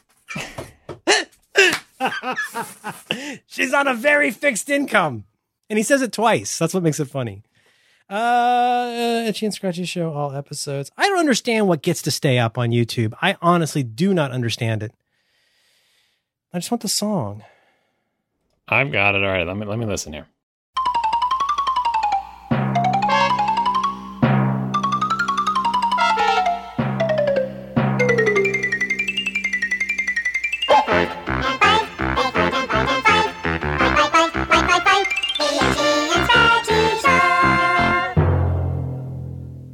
I can mostly hear the B. It might be suggestion, but I'm willing to believe it. Yeah. Because with that in mind and I listen, I can hear the B. But boy, just repeating fight constantly is so much better. You think so? Yeah. I have to say, I was well and truly a mega super fan of this show. This and Seinfeld and Mr. Show later on. My favorite shows of the 90s. Like, I loved The Simpsons. I taped every single one of them. I watched them over and over and over. I don't think I heard the B maybe until I moved to California. It was definitely at least 5 years, maybe 10 years into the show. But I mean, there is the possibility of some suggestibility here. That if you tell me there's a B and I listen for it, that I can hear it. Oh, sure. And I do. But, you know, that is possible. Anyway, that's why I feel like Matt Groening you got an explanation. You got a psychological explanation for what I'm causing you to hear. It's you want the slam dunk. You want like the Arrival slam dunk, where the guy who wrote the movie writes a thing and explicitly says direct quote. Like, that's what you're looking for. Like, that's the I hate to cite Woody Allen, but that's the boy. Wouldn't it be great if life was really like this? Problematic, John. My goodness. I know, but that scene was that Annie Hall? What are you talking about with Marshall McLuhan? Yeah. You know nothing of my work, and he turns to the camera and says, "Boy, wouldn't it be great if life was really like this?" Well, thanks to the internet, life can occasionally be really like that, where you have a debate. Turns to him and says, "You know nothing, Jon Snow. You know they're married in real life. Did you know that?" Jon Snow and Daenerys? No, not Daenerys. No. What's her name? Kylie. Poe Dameron. What's her name? You know, the Poe Dameron? What's her name? The wildling woman, the cute red-haired girl. The arrow shooting lady. Married to Jon Snow? They're married in real life. Married to Kit Harington. I don't know her name. Oh. Kit Harington wife. Kit Harington sounds like an American Girl doll to me. I don't know any of the actors' names. What are the names of the actors? Most of them are English, just so you know. Her name is Rose Leslie. Her name is Rose Leslie. She's a Scot. And the name of her character is Ygritte. Yeah. So, do we agree provisionally it's 15-all? Yeah, sure. I'll go with that. But this is not like you've crushed a part of my my memories, but now I'll forever know. John. Yeah, that's exactly what you did. I won't be able to. So this is a meme that goes around on Twitter every once in a while, of like realizing things much later in life than you think you should have. Maybe the bite one. I mean, you already said that you had seen it for a long time 5 and to 10 then heard years. the B. Mm-hmm. And now you're bringing me down. Oh my God, this is what it's like when you show people dents on things. Yeah, right. Oh, no, man. but this is more like the silly thing is like I should have known that for such a long time. I didn't realize that, and it's a dumb thing that everyone else realized, but I didn't realize. I pull you back in. I have one of those, but before I offer mine, which I think I've told you before. Okay. Do you have any that spring to mind? God. Things that the whole rest of the world realized that you didn't, that you learned like way late in life, like in your 30s or 40s, that most people learned when they were 7. I can de-abstract this into specifics, but along the lines of the "excuse me while I kiss this guy," I grew up watching a lot of like UHF TV as a kid. And if you watched a lot of UHF TV in the 70s and 80s, you saw a ton of ads for compilations. Not necessarily Time Life, not necessarily K-Tel, but there would frequently be these like the best of CCR, and all the titles would scroll by on the screen. And there'd be all these songs. My first exposure to many, many songs, including many CCR songs, was this one best of CCR that would be on all the time. And I would hear usually the titular line from the song. You know what I'm talking about? It scrolls by on the screen. And like, yeah, I know those ads very well. Yellow text usually, right? Yeah, right. Scrolling like bottom to top. And like you would hear every fifth song, they'd show the songs, and like every fifth song or so would be in a different color. Highlighted. Yeah. And that was the song that they're playing. I can't think of specific examples, but I know between CCR, the Stones, and Slim Whitman, there are many songs that I learned incorrectly because it got like pounded into my head from repetition in hearing them, especially when it didn't like, match the title of the song, but that was one where like, if I feel like it was years of like unwinding this skein of confusion of things that I had learned completely wrong in tiny bits. What is yours? That's not a very good one. You didn't even cite a specific example. You just said you got some songs. I'll come up with a specific one. I'll work on it. So there's one that's going around the internet, that it's like one of these stories that, is probably just made up, but people pass around because it sounds funny, right? And it was about a story, always in first person because, as Jerry Seinfeld said, the jokes. Was it Jerry Seinfeld? Jokes sound better when they're in first person. Mm-hmm. He had a bit about that. Anyway, some person supposedly recounting, it's a dude, and so there's like an angle of like men are dumb in this. Talking about getting a toilet like at Home Depot with somebody, and the Home Depot salesperson trying to make, sexist small talk as you do, saying like, boy, wouldn't it be great if there was a model that automatically put the seat down, or some joke to that effect. Mm-hmm. And the customer said, well, wouldn't it be great if I lived alone? Then I wouldn't need a seat at all. And the salesperson looked at him funny, and he sort of back solved, and with some awkward discussion or possibly just self-reflection, he eventually came to the realization, this grown adult, that the rest of the men on the planet or in the country, when they take a dump, they put the seat down and sit on that part, right? Whereas for his entire life, when he took a dump, he'd been putting both the lid and the seat up. And he thought, that's my nightmare, John. I sit up at night thinking about, am I wiping wrong? That is the ultimate wiping wrong. No, this is great fodder for your poop show due by Friday. So you need to bring this over. He's probably a proud boy. Yeah, that's probably it's apocryphal, I'm sure. But anyway, the other twist, like the twist that makes it real, is like to answer the people saying this sounds like a dumb story, can't possibly be real. So the thing you add in there to like preemptively address that with this tidbit, he said, of course, I'd always gone into public restrooms, men's rooms, and seen that they have both a lid and a seat, or maybe just a seat. The public rooms just have the seat. He said, but I always figured that was just for uniformity. They just made one kind of toilet because of economics, and so. Of course, men don't need that, but they buy the men's and women's toilets the same, and so that's why the men's things are there.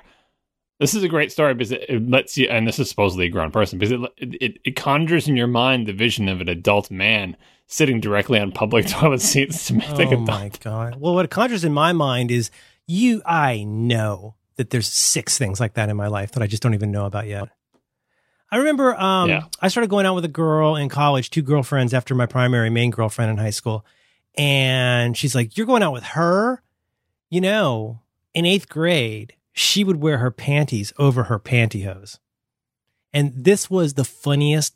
My poor second girlfriend got so much jazz all through junior high and high school because one time, she's like Snot Boogie. One time she didn't know the underwear was supposed to be under the pantyhose, and she got laughed at all the time about that.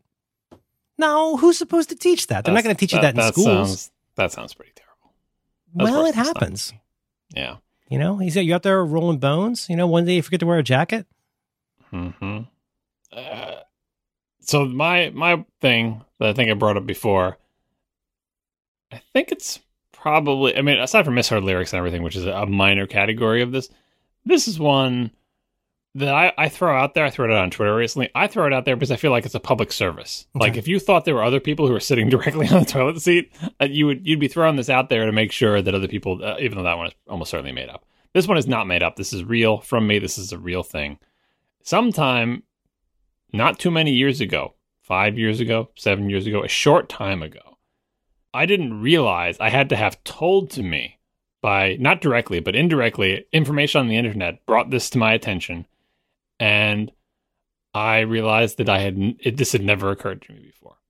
And this realization, and I really hope, the other reason I spread this out there is because I'm hoping it's not just me. I'm hoping I'm not the only dumbest person in the entire world and that other people will benefit from this. But it could be that I'm the only one, and every time I say this, I'm just reinforcing my own stupidity and obliviousness.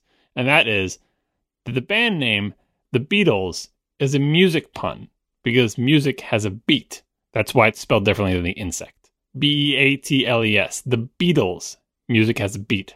Beatles is a music pun. Mm-hmm. Never in my entire life, all the way into adulthood, up until only a short number of years ago, did it ever occur to me that the intentional misspelling of Beatles, which I recognized, I said, that's not how you spell Beatles, but, you know, they spell it differently. It's the band name. Never did I make the connection to music has a beat. Never. Mm-hmm. And Beatles is not an obscure band. No. And it's not a band that I've never thought about or had occasion to read or think about. But nowhere in all the literature that I had ever read did anyone tell me this. And I guess it's just an obvious thing that everyone should know because, like, duh, look at the word, right? But I had never thought about it until I was an adult. So now, as a public service / desperate hope that I'm not the only one, every chance I get, I will throw out, Beatles is a music pun. That's your albatross. Also, they were big fans, the story goes, they were big fans of Buddy Holly and the Crickets. So they started out thinking like, oh, we should have a funny insect name for the band. And I don't know if it was Brian, but somebody came up with that idea of like beat instead of BEA instead of BE. Oh, I've got many that are so much worse than that. Pretty straightforward pun. More than the Beatles, like it never occurred to me. If I said you had a beautiful body, would you hold it against me? Yeah, I was in college. I've heard you say that one before. I was in college. But how many times? You don't hear that when you're in elementary school. I heard that song dozens and dozens of times in junior high. That's just like a joke you didn't get, though. Yeah, I don't know. I'm having trouble accessing any really good ones right now. But I am really famous for this. So like a visual example, the arrow and the FedEx logo. That's a kind of a famous visual example. I am famous in my own mind for being terrible about missing puns or double entendres, or let's put it this way. There's that, we talked about the old lady and the duck or whatever, that whole idea of positive and negative space. I'm so uncomfortably left-brained in so many ways. I know I'm not a very rational person, but I'm very left-brained in a lot of ways. If you ever saw, I can't keep track of which one is the left brain. Left brain means you think with your right hand. No, that means remember drawing on the right side of the brain, right? Left brain. That's not a good mnemonic. How is that a good mnemonic? The story goes that the hemisphere on the opposite side has to do with your. You know what? I don't want to get into pseudoscience. My problem is I am very good, or I am normal good at seeing. Oh, that's definitely an image of an old lady. That's definitely the words FedEx. That's someone saying, oh, if I come on to you and if I said you had a beautiful body, would you hold that against me? Would you think that was a bad thing that I was doing? I'm very... You want to take it at face value. Face value, or like that seems clever enough for a country song. I don't see the negative or the kind of the black to that white. Like I'm the kind of person who would very easily miss the arrow in life. Yeah, but by the way, in the interest of our fight and bite discussion, I do want to clarify that the optical illusion is not the old lady and the duck. It's Duck Rabbit and old lady. I forget what the old lady counterpart. Old lady, young lady. There is no. Is it old lady, young lady? Old lady, young lady. Yeah, and Duck or Rabbit. Yeah. So I just wanted to make that clear to the audience so they don't. So A, so we don't get corrections, and B, like fight and bite. John, don't explain jokes. It sickens me. I feel like we have to with fight and bite in this episode because of the context, and explain jokes is what I do. Oh, I see your problem. That's too obscure, not enough for you to hang your hat on, but we discussed it before. Kids in the Hall, Who's on First skit, one of my favorites. Oh, I should remember that because I love Kids in the Hall. Kids in the Hall. They're trying to do the Who's on First, but he's got a straight man who is actually Dave Foley is a straight man, and they get two sentences. He goes, "Oh, I see your problem." This is why we're confused. Yeah, I see how you're confused. Right, that's the skit. That's me. The titular line in Star Wars.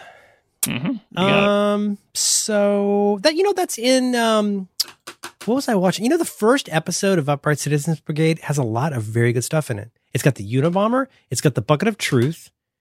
It's got Amy Poehler as the Girl Scout. It's got the cop, who misses his wife, and it's so good. I get that confused with the state sometimes.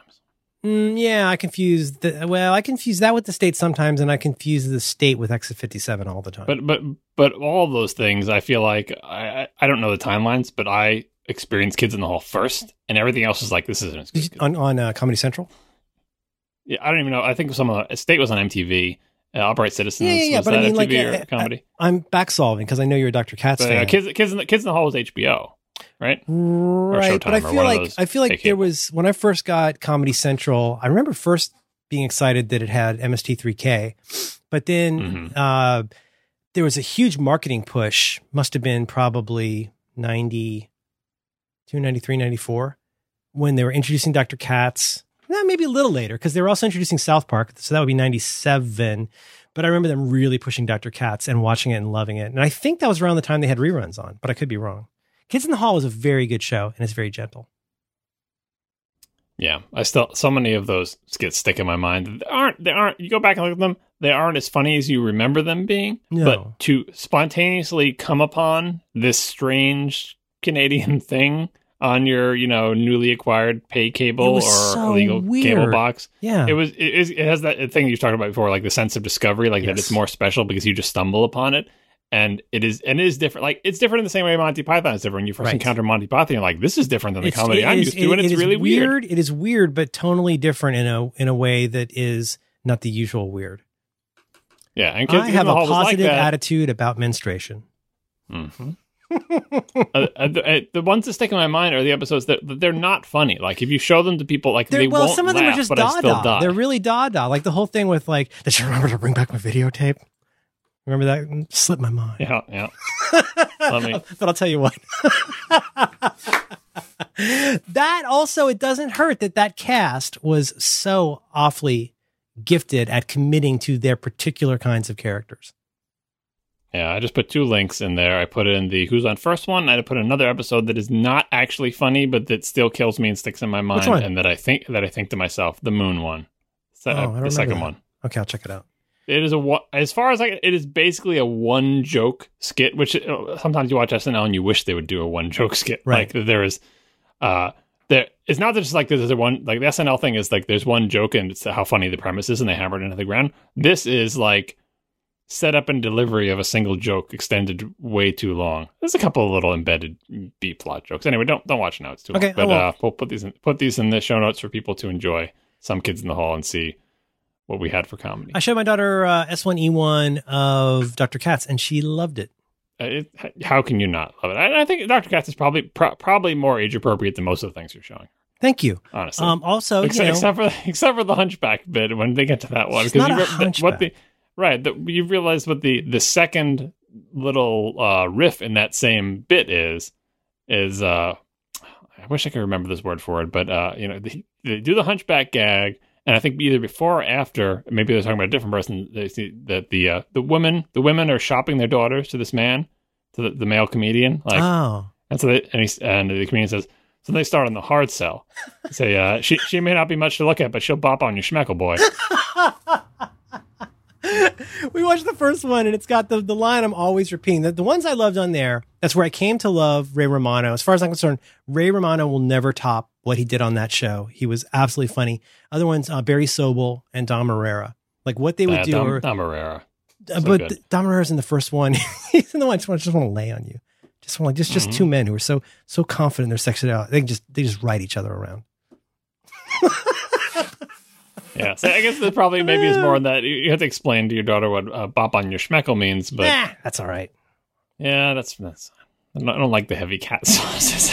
You know what nuns don't like? They don't like being called my man. Sister, my man, my man, sister. Here's the genius of that show. Aside from making it like a lot of these comedians, the cutting away, like years before Family Guy would ruin that. The cutting away to what is happening in this flight of fancy as Dr. Katz just stares and writes in his pad. And also these comedians had acts that were pretty polished, and had been on the road for a while, and they got to say 3 jokes from their 15-minute set, right? And they didn't get to pick them. My impression, like they would pare down to like, you just did 10 minutes. Yeah. You're going to get 30 seconds this episode, and there's going to be a slight piano break in between where we show a squiggly picture of Cat. Right? Yeah. I mean, it was so optimized for that because there was so much filler on that show. Outside, exterior of the building, exterior of their house, But I think that filler worked in the same way. It works on, and it works in the podcast format. I don't know if NPR did it first, but they had it in all things, starting with even You Look Nice Today, all the way up to all the modern shows that do the same things. Yeah. And You Look Nice Today probably picked it up from NPR, which does the same thing.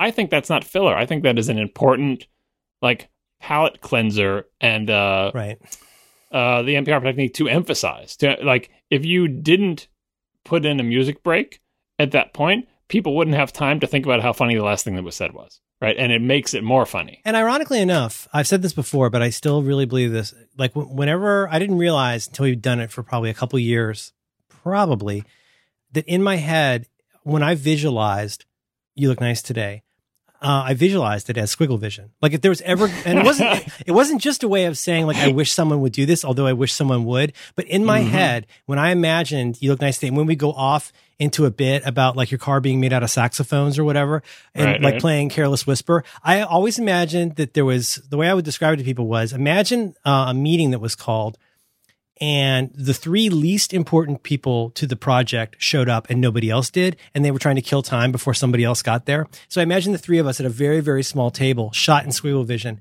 with like cutting away to Flights of Fancy. Yeah. And that's part of the reason I think the Tony Oker, Flophouse videos are good, because those are so good. I love the way he does the eyes. Yeah, the host will be telling a story, and he will have the cutaway to the ridiculous things. Yes, and also speaking of people showing up for the meeting, I'm sure I showed you this back in the day, but it's a good time to replug it and relink it. Dan McCoy's 9 a.m. meeting. Yeah, which is not squiggle vision. Now that you said that and put it in my head, I'm envisioning it in squiggle vision. I think it was just straight up drawing, but and I think that had cutaways too, right? I think so, but it's funny. Like I really like this thing. I mean, one of my favorite kinds of fan art, or I hate that phrase, fan is such a dumb word, but like I really appreciate Tony Oker is his name. I love his animations, and lots of people do just animatics for my Bim Bam bits, where they'll do just like a 1 or 2 minute segment as animatics, not fully animated, but it totally works because they've utterly captured what the 3 brothers look like and sound like what and just very characterized. I think that's such a furtive ground for creativity. I think it doesn't have to look like Pixar, but if you can even just slightly visualize this thing that you're hearing, it makes it so the whole the Rambo or the Stallone tangent. you know what I'm talking about? You've seen that one, right? Yep. Oh, yep. God. Jeff, I would say I've broken the seal on Mabim Bam, which I like to think is something that everybody calls the show, but it occurs to me that it could be something of your own invention. No, I'm sorry, it's dumb. My brother and me, which I avoided listening to for many years. Right, but did you come up with Mabim Bam, or is that a thing that people call? No, it's their thing. All right. Anyway, I had don't tell me if it's bad. Please don't tell me if it's bad. No, I had not heard any of this. Not because I've been avoiding. I don't listen to comedy podcasts, but because I hate comedy podcasts. I hate them. Because of your insistence, I listened to an episode. I listened to one episode that you recommended somewhere, probably on Dubai. Sauce Doctor's Blessing? Yes. Oh, God. John Lasseter drives away in the bumper car he's been sitting in the whole time. Why don't you get over here and lick this up with your dog tongue? All right. So first, okay, they're funny. They're funny, right? And I said I listened to the Comedy podcast. I wasn't sure I was going to listen to more of them. You gotta get into their style. Their style is what the thing is, and their style is funny. But here's my I probably won't listen to more of them, not because they're not funny, but because what I found myself thinking while I was listening to them. This is just some, the Flophouse brand of comedy, or the Mabim Bam brand of comedy, and I know this is going to sound weird, or maybe it won't, it didn't seem nerdy enough to me. It's plenty nerdy. The video game jokes aren't nerdy enough? It wasn't nerdy enough. Oh, I wish you'd listen a little more. I felt like it was kind of mainstreamy. And which is not a bad thing, but as compared to the Flophouse, like a lot of these, it got polished. But I'll be arrogant enough to say I think it's You Look Nice Today on difficult mode. Like what those guys managed to do with turning the mispronunciation of a word, or just some kind of incredibly random snippet of a concept, everybody agreeing to it and running with it. It slays me. It's my favorite podcast. But here's the thing. There's more garbage in the Flophouse, but there are more gems and more their view on and their nerdiness and their interest more aligned with what I'm doing. Whereas I hear a little bit of the polish. I can get that. Yeah. I think You Look Nice Today was more to my taste. First of all, I think You Look Nice Today was just as funny, if not funnier, than that one episode I listened to of My Brother and Brother, which again was funny. Sauce Doctor's Blessing was good. Those are good bits. You plan ahead, Griffin. Yeah, and I was trying for the whole thing to try to figure out the voices. Now I know how people feel when they say they can't tell. It is hard. They have very different voices. I just haven't, since they don't identify themselves by name, I'm getting some incorrect association. But anyway, they're funny and people like them for a good reason. So we'll say that. All right. I subscribe to Adventure Zone and to that to maybe try to give them a try, but it turns out I don't have that much room in my. I understand. My schedule for a podcast. You break my heart, but I understand. I'm not breaking your heart. I'm not saying I don't like it. And anything. I'm saying You Look Nice Today was funnier, so you should be happy about that. Well, I don't know. Thank you. It was a good show. We had our moments. I think we definitely had our moments.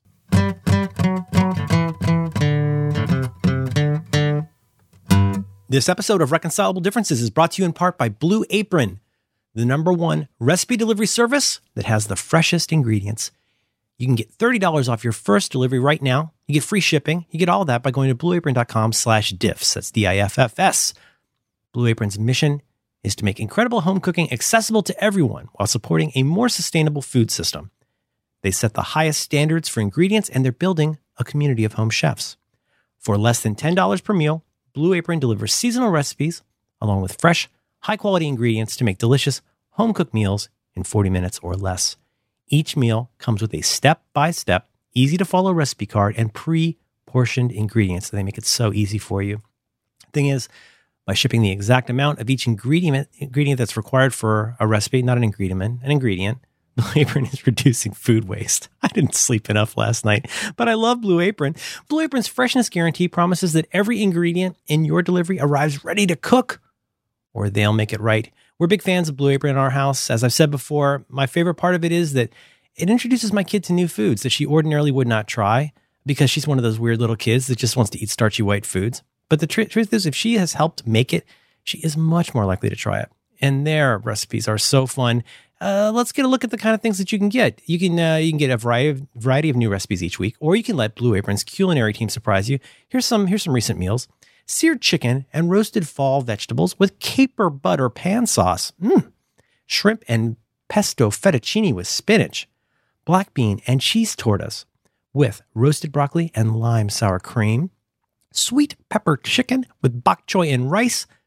Yum's delicious. There's no weekly commitment, so you only get deliveries when you want them. So we'd love for you to go and try Blue Apron today. You go to blueapron.com/diffs. That's DIFFS. That's going to get you $30 off your first delivery plus free shipping. My God, what a deal that is.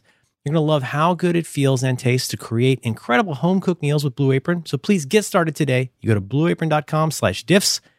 we'd like to thank Blue Apron for their support of this show and all the great shows. Blue Apron, a better way to cook.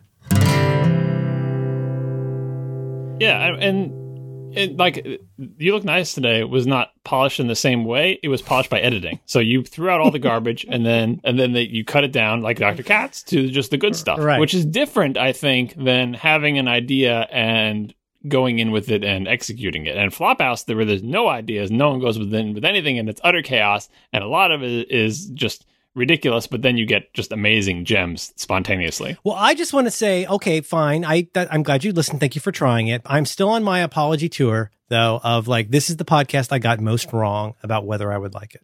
And I just want to continue to offer my albatross-ish mea culpas that, like, I did not give it a chance earlier. And I listened to 6 episodes a day this summer. You had the cool kid backlash. Everyone else likes it, therefore I have to not like it thing, because it was very popular, right? I had the cool kid backlash. Everyone likes it. I also did have a whiff that, like, somewhere, and I'm so loath to admit this because I hope you will accept this is not how I usually am about things. I did get a whiff a little bit of, like, these guys are sailing a little bit on the fumes of something that I've been involved in the past. And I was a little envious is the wrong word. Not envious, not mad, but also like, I'm not going to make. Can you explain that? Because I'm not making the connection. There were not that many shows like You Look Nice Today before You Look Nice Today. Mm-hmm. Honestly, I mean, I guess, guy from The Office, Ricky Gervais's podcast, which I had never heard at that point.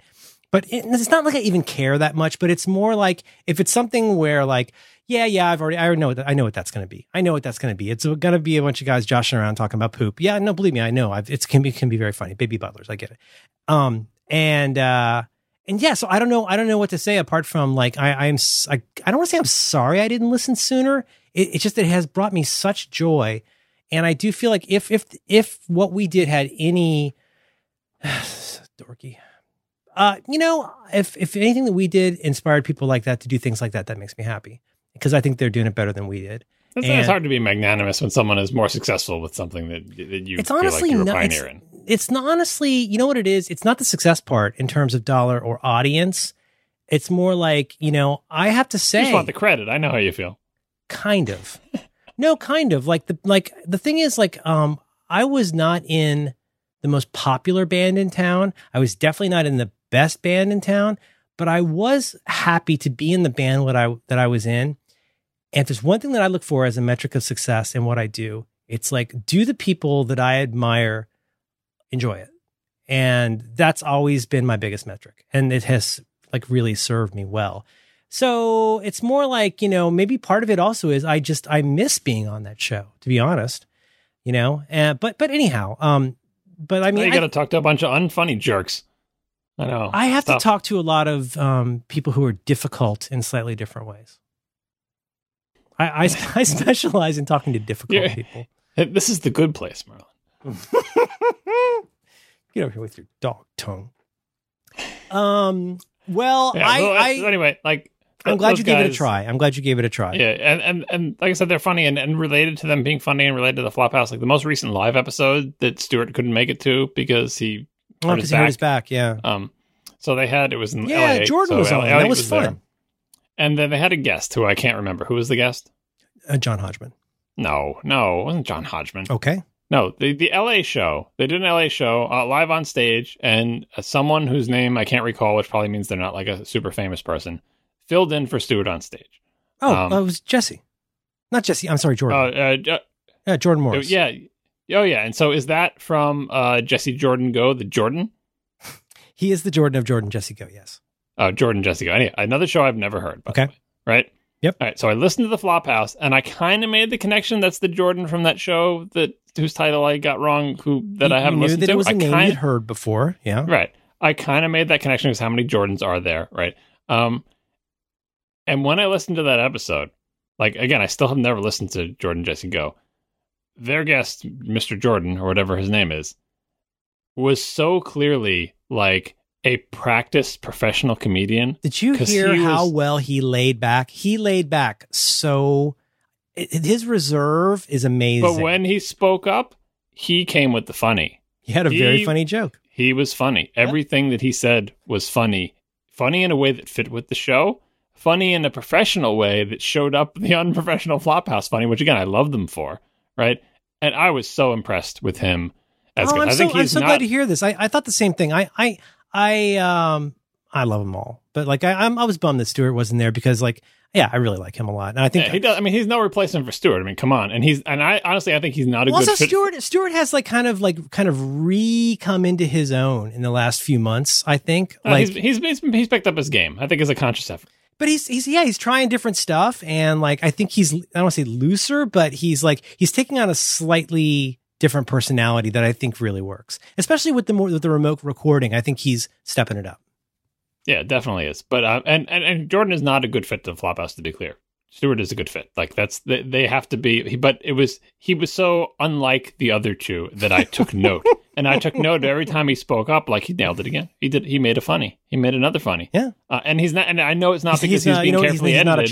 He's not a chucker. He's not being carefully edited, and he hasn't prepared these remarks. Because how could you prepare for that show? You have no idea where the hell anything's going to go. That's right. There is no preparing for it. Because you never know, when there's just going to be like a 15-minute derail about words. Yeah. So it's pretty good. I mean, I enjoy those episodes. Even like when Hodgman has been on the Flophouse and he takes over the show. Like, that's a thing he just does his thing. He does that thing that he does, which is fine. Yeah, you want some Hodgman? You got it. Here's some Hodgman. And that's good for an episode. But he is also funny.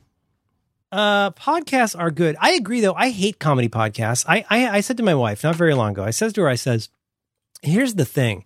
There's a thing that I realized. There was a point in college. I was an undergraduate in college, Bachelor of Arts guy, liberal arts. And I really considered myself a person. I didn't consider myself a poet, but I considered myself somebody who's one of my primary, the kind of joy that you get from the concatenation of like emotion and intellectual satisfaction, almost like, it could be solving a puzzle, could be watching a very exciting, like very complicated movie and like following it. But like, I feel like when I was certain poets and their poems really made me feel like I was operating at the top of my game. And I would consider like there was this handful of poets that like I loved the way people love the Beatles, and I still really like them. I don't read them as much, but the thing was, I realized at some point that as with folk music, and as I would later realize with comedy podcasts, you know what? The truth is, I actually hate it as a genre. I just super love 8 of these people a lot. And I can tell you without hesitation, comedy podcasts are insufferable, except for the ones that I love. Ditto is true for folk music. Ditto is true. I just cannot reggae. I can't listen to reggae. I can't just sit around and listen to reggae. Put on some Peter Tosh and I'm happy for a while. But you know what I'm saying? Like with comedy podcasts, like it is this all kind of like, it doesn't have to be all morning zoo, but there is something so like, self-aware. We're trying to be funny and we're acting like we don't know we're trying to be funny, and we're professional and we're very LA, and it's the worst. And so when you get a bunch of there it is, the LA bias. There it is again. CCR's an LA band. You just get a bunch of, I thought it was El Cerrito. But you just get a bunch of boneheads who are pals up there and they have good chemistry and they know how to needle each other. Like that's gold, man. Oh my God, John, my heart rate is accelerated. My heart rate is 110 right now. My watch just told me I'm excited. It's a combination of emotional, intellectual stimulation that is this show. I was going to say, isn't this like Sturgeon's law? Is that, am I getting right? Like 90% of everything is crap? Am I mixing my laws? Oh, and the other 90% is miscalculated? Anyway, like that, what you're saying is like, I don't like the genre of comedy podcast, but I like the 8. Like it could just be that in any genre, most of it is crap except for the 8 that you like. Yeah, no, it's, who is it? 98% of everything is Jim Blippet. Yeah, who was that? I forget. When in doubt, give it to either Mark Twain or Douglas Hofstadter. I could Google it, but then we're probably a little short. Yeah, we can't do any of these big ones. I typed sturgeon and it completes to eggs. Sturgeon eggs. Sturgeon eggs. No, yeah, I got it right. 90% of everything is crap. Boom. Sturgeon's revelation, commonly referred to as Sturgeon's law. Thank you, Wikipedia. Who is Sturgeon? I don't know. I closed the window already. What I want to do in our short remaining time, considering we've done one mini topic, and that's all in this thing, is I wanted to have a brief diversion into this is our what's the matter with George? What's eating Gilbert Grape section? Sure. It's going to be let's talk about John Roderick with complete confidence that he will never hear us. It's like when Jay Leno would come on Letterman. right? Remember, he always has something. He's got a bee in his mind. He's got something that's bugging him. Something he has to get out. Something he has to really talk about. I think I blocked out those appearances. Now that you said that, I said he did do that, didn't he? And that's bad. You ever really think about Mr. Potato? You give it to people in Vietnam. No, and like, stop! Don't do it. Well, let's put a hat on it. Who's coming up with this stuff? Have you ever seen Chris Elliott impersonate Jay Leno on Letterman? No, I have not. Treat yourself. There are many. Again, I'm not going to mention this account because I don't want them to get banned.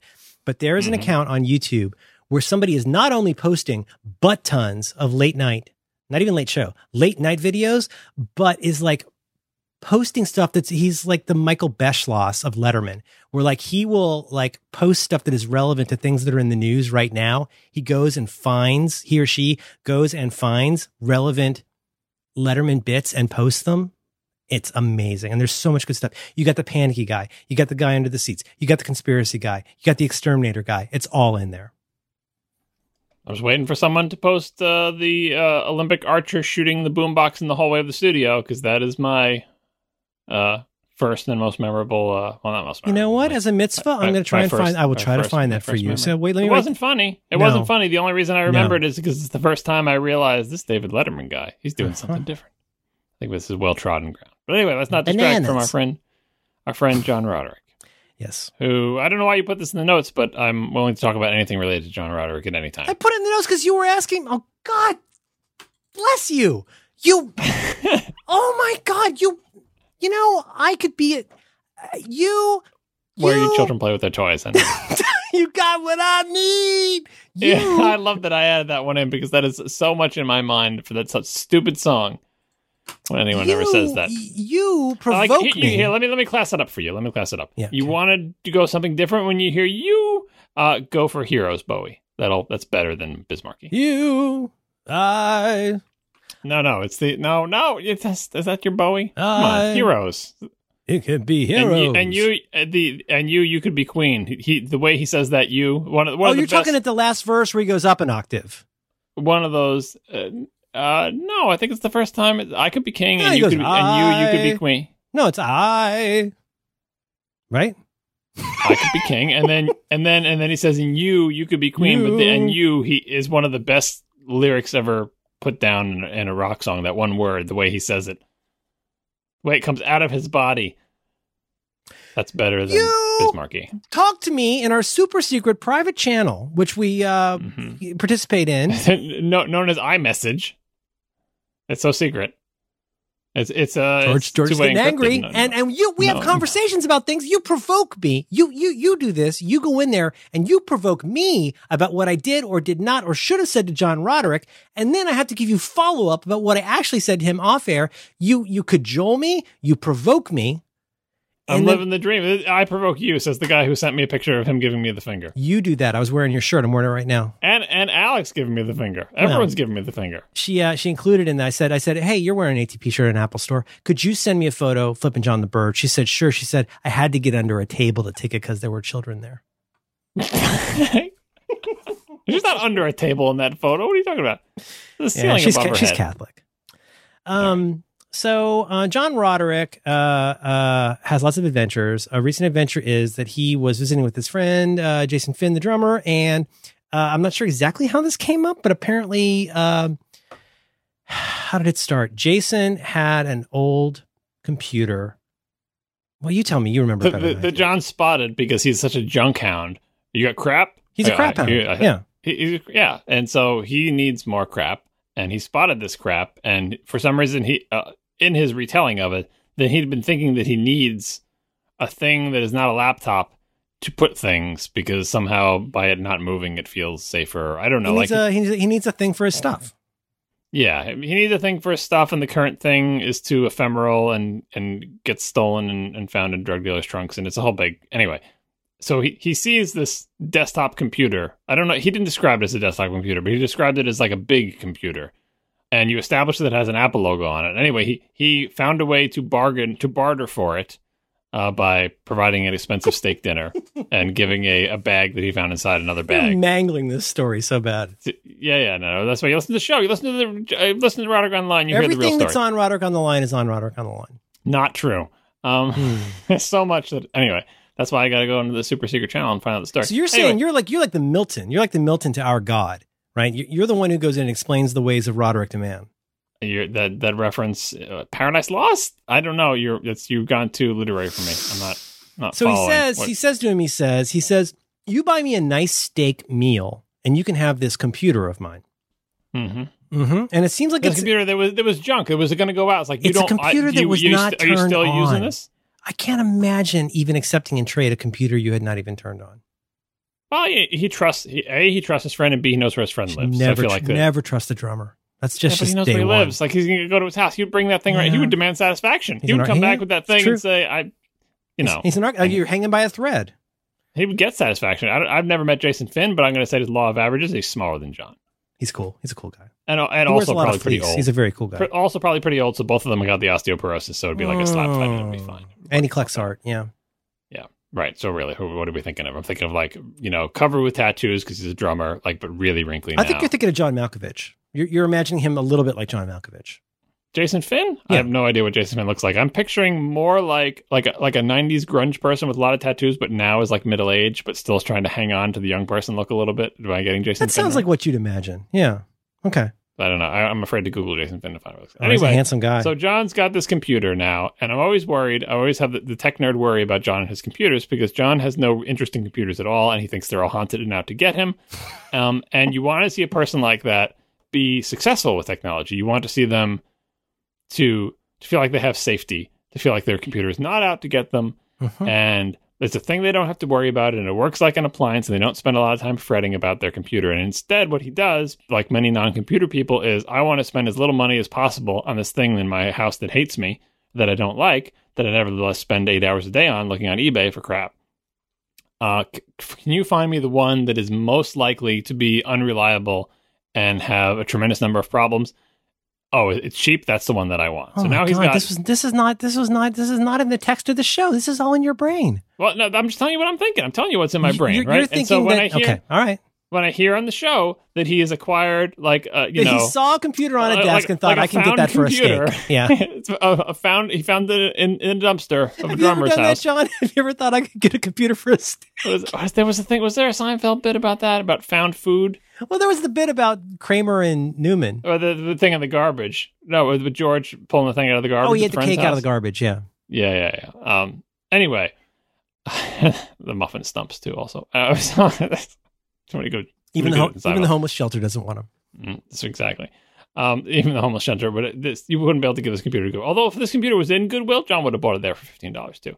So anyway, the deal is... So he's got the computer, and I'm worried that what he has now acquired is an old, possibly filled with problems computer that is already obsolete. Well, I mean, there's also the bag. The bag, of course, which is a complication that John single-handedly introduced without being asked into this equation. Oh, yeah, that's 100%. It's on. It's so on brand for John Roderick to offer someone to complicate this exchange in a way that he feels like he's being cheated because he has. I like the part where he offers that his found bag is of equal or greater value because the person wants it more. He found a bag and a bag and a bag. He had an extrajudicial bag that he offered to Jason. I don't think it was ever stipulated that the bag had any bearing on whether there was going to be a steak as a result.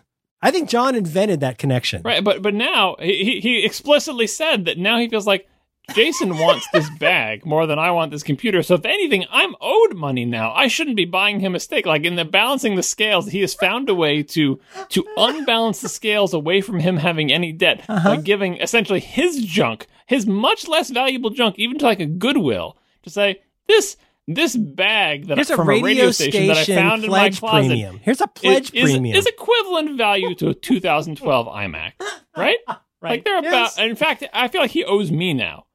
Anyway, that's a separate issue entirely. Yeah. But now John got this computer and it's old, and I'm worried that he's got this is his quote unquote new computer, as in it is new to him. But it's an old computer, and it probably doesn't work well. It was discontinued in 2014. Yeah, it probably doesn't work well. Who knows what version of the operating system it has in there? Who knows what kind of crap is on there? And how is he going to get his stuff into it? Does he know how to create an account for himself? Who's going to help him?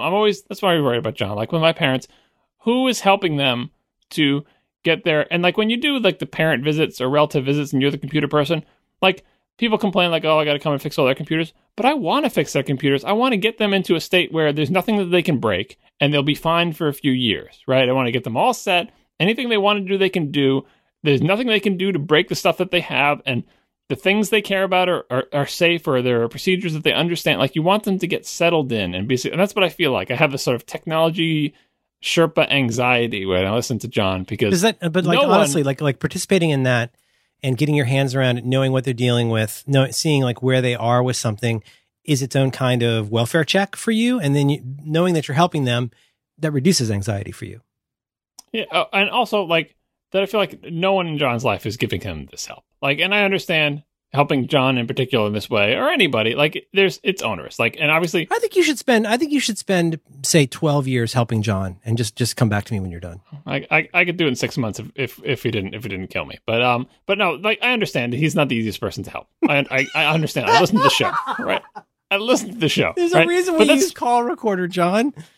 But that's true. But that's true of like, but that's true of anybody you help, like us. Like, obviously, but when it's your parents, like, yes, sometimes it's difficult to help out your parents, but they're your parents. Like, you do it, right? So what I'm looking for is, I don't think this should be me, but I feel like, his daughter eventually will grow older and become knowledgeable, and it will be her responsibility to help her doddering father with, but right now he has nobody, right? So you're not doing it. You're too far away. You're just a friend. The daughter is too young. Mm. His mother is 80-something and probably could help him, but doesn't have that kind of time. Well, she gets up really early. Yeah. Right, yeah, exactly. She's gotten drowsy by then. And all he's nerd adjacent. You're worried about John Roderick. Yeah, he's nerd adjacent, but most of his friends are rock and roll friends, and they're not helping him, right? Forget about that. Like, his sober rock and roll friends can't help him with his damn computer, right? So there's no one left, and I feel like you have close proximity. You're gonna make this about me? Well, why don't you contact John Roderick, who you know as a friend? I'm not as close to him as you are. You had a podcast with him for years. You've known him for years, and you are perhaps the nerdiest person that he is the closest with. Who is Monday morning quarterback? My God. Yeah. Anyway, sometimes I do guilt you for not helping him, but sometimes I just have anxiety that no one is helping him. Does it have to be you? Maybe not. Like I said, it should. You're saying it's like a welfare check. Now John is used to welfare checks. As he says, they usually come in the morning. And to be clear, you're not talking about money you get from the government for not having a job. You're talking about when you check in an old person to make sure they're okay. It's when you call the local police where a person of concern lives, and you say, "Hey, could you wheel by the corner of Dingle Dingle? Just give a quick knock and make sure that everything's okay." And if he comes to the door and starts talking to you about explosions that he hears late at night and why no one else is doing anything about them, just don't worry about it. Just make sure the candelabras scattered throughout his house are not all lit simultaneously. Yeah, these neighbors over here doing the karaoke. You got song on the roof. Paul's in the basement, and every night there is a massive explosion. And why does nobody else hear it? There's a guy out in his underwear with a gun in the street protecting his daughter. You got Skeeter. Yeah, that's when you find out Skeeter never really existed. Oh, see, it's just like me thinking I was driving the show. Every time you saw blue, think of me at a water fountain. Off a cliff, am I right? Up here.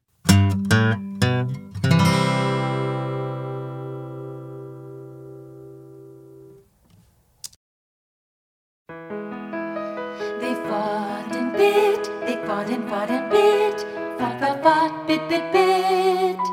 It was the Itchy and Scratchy Show.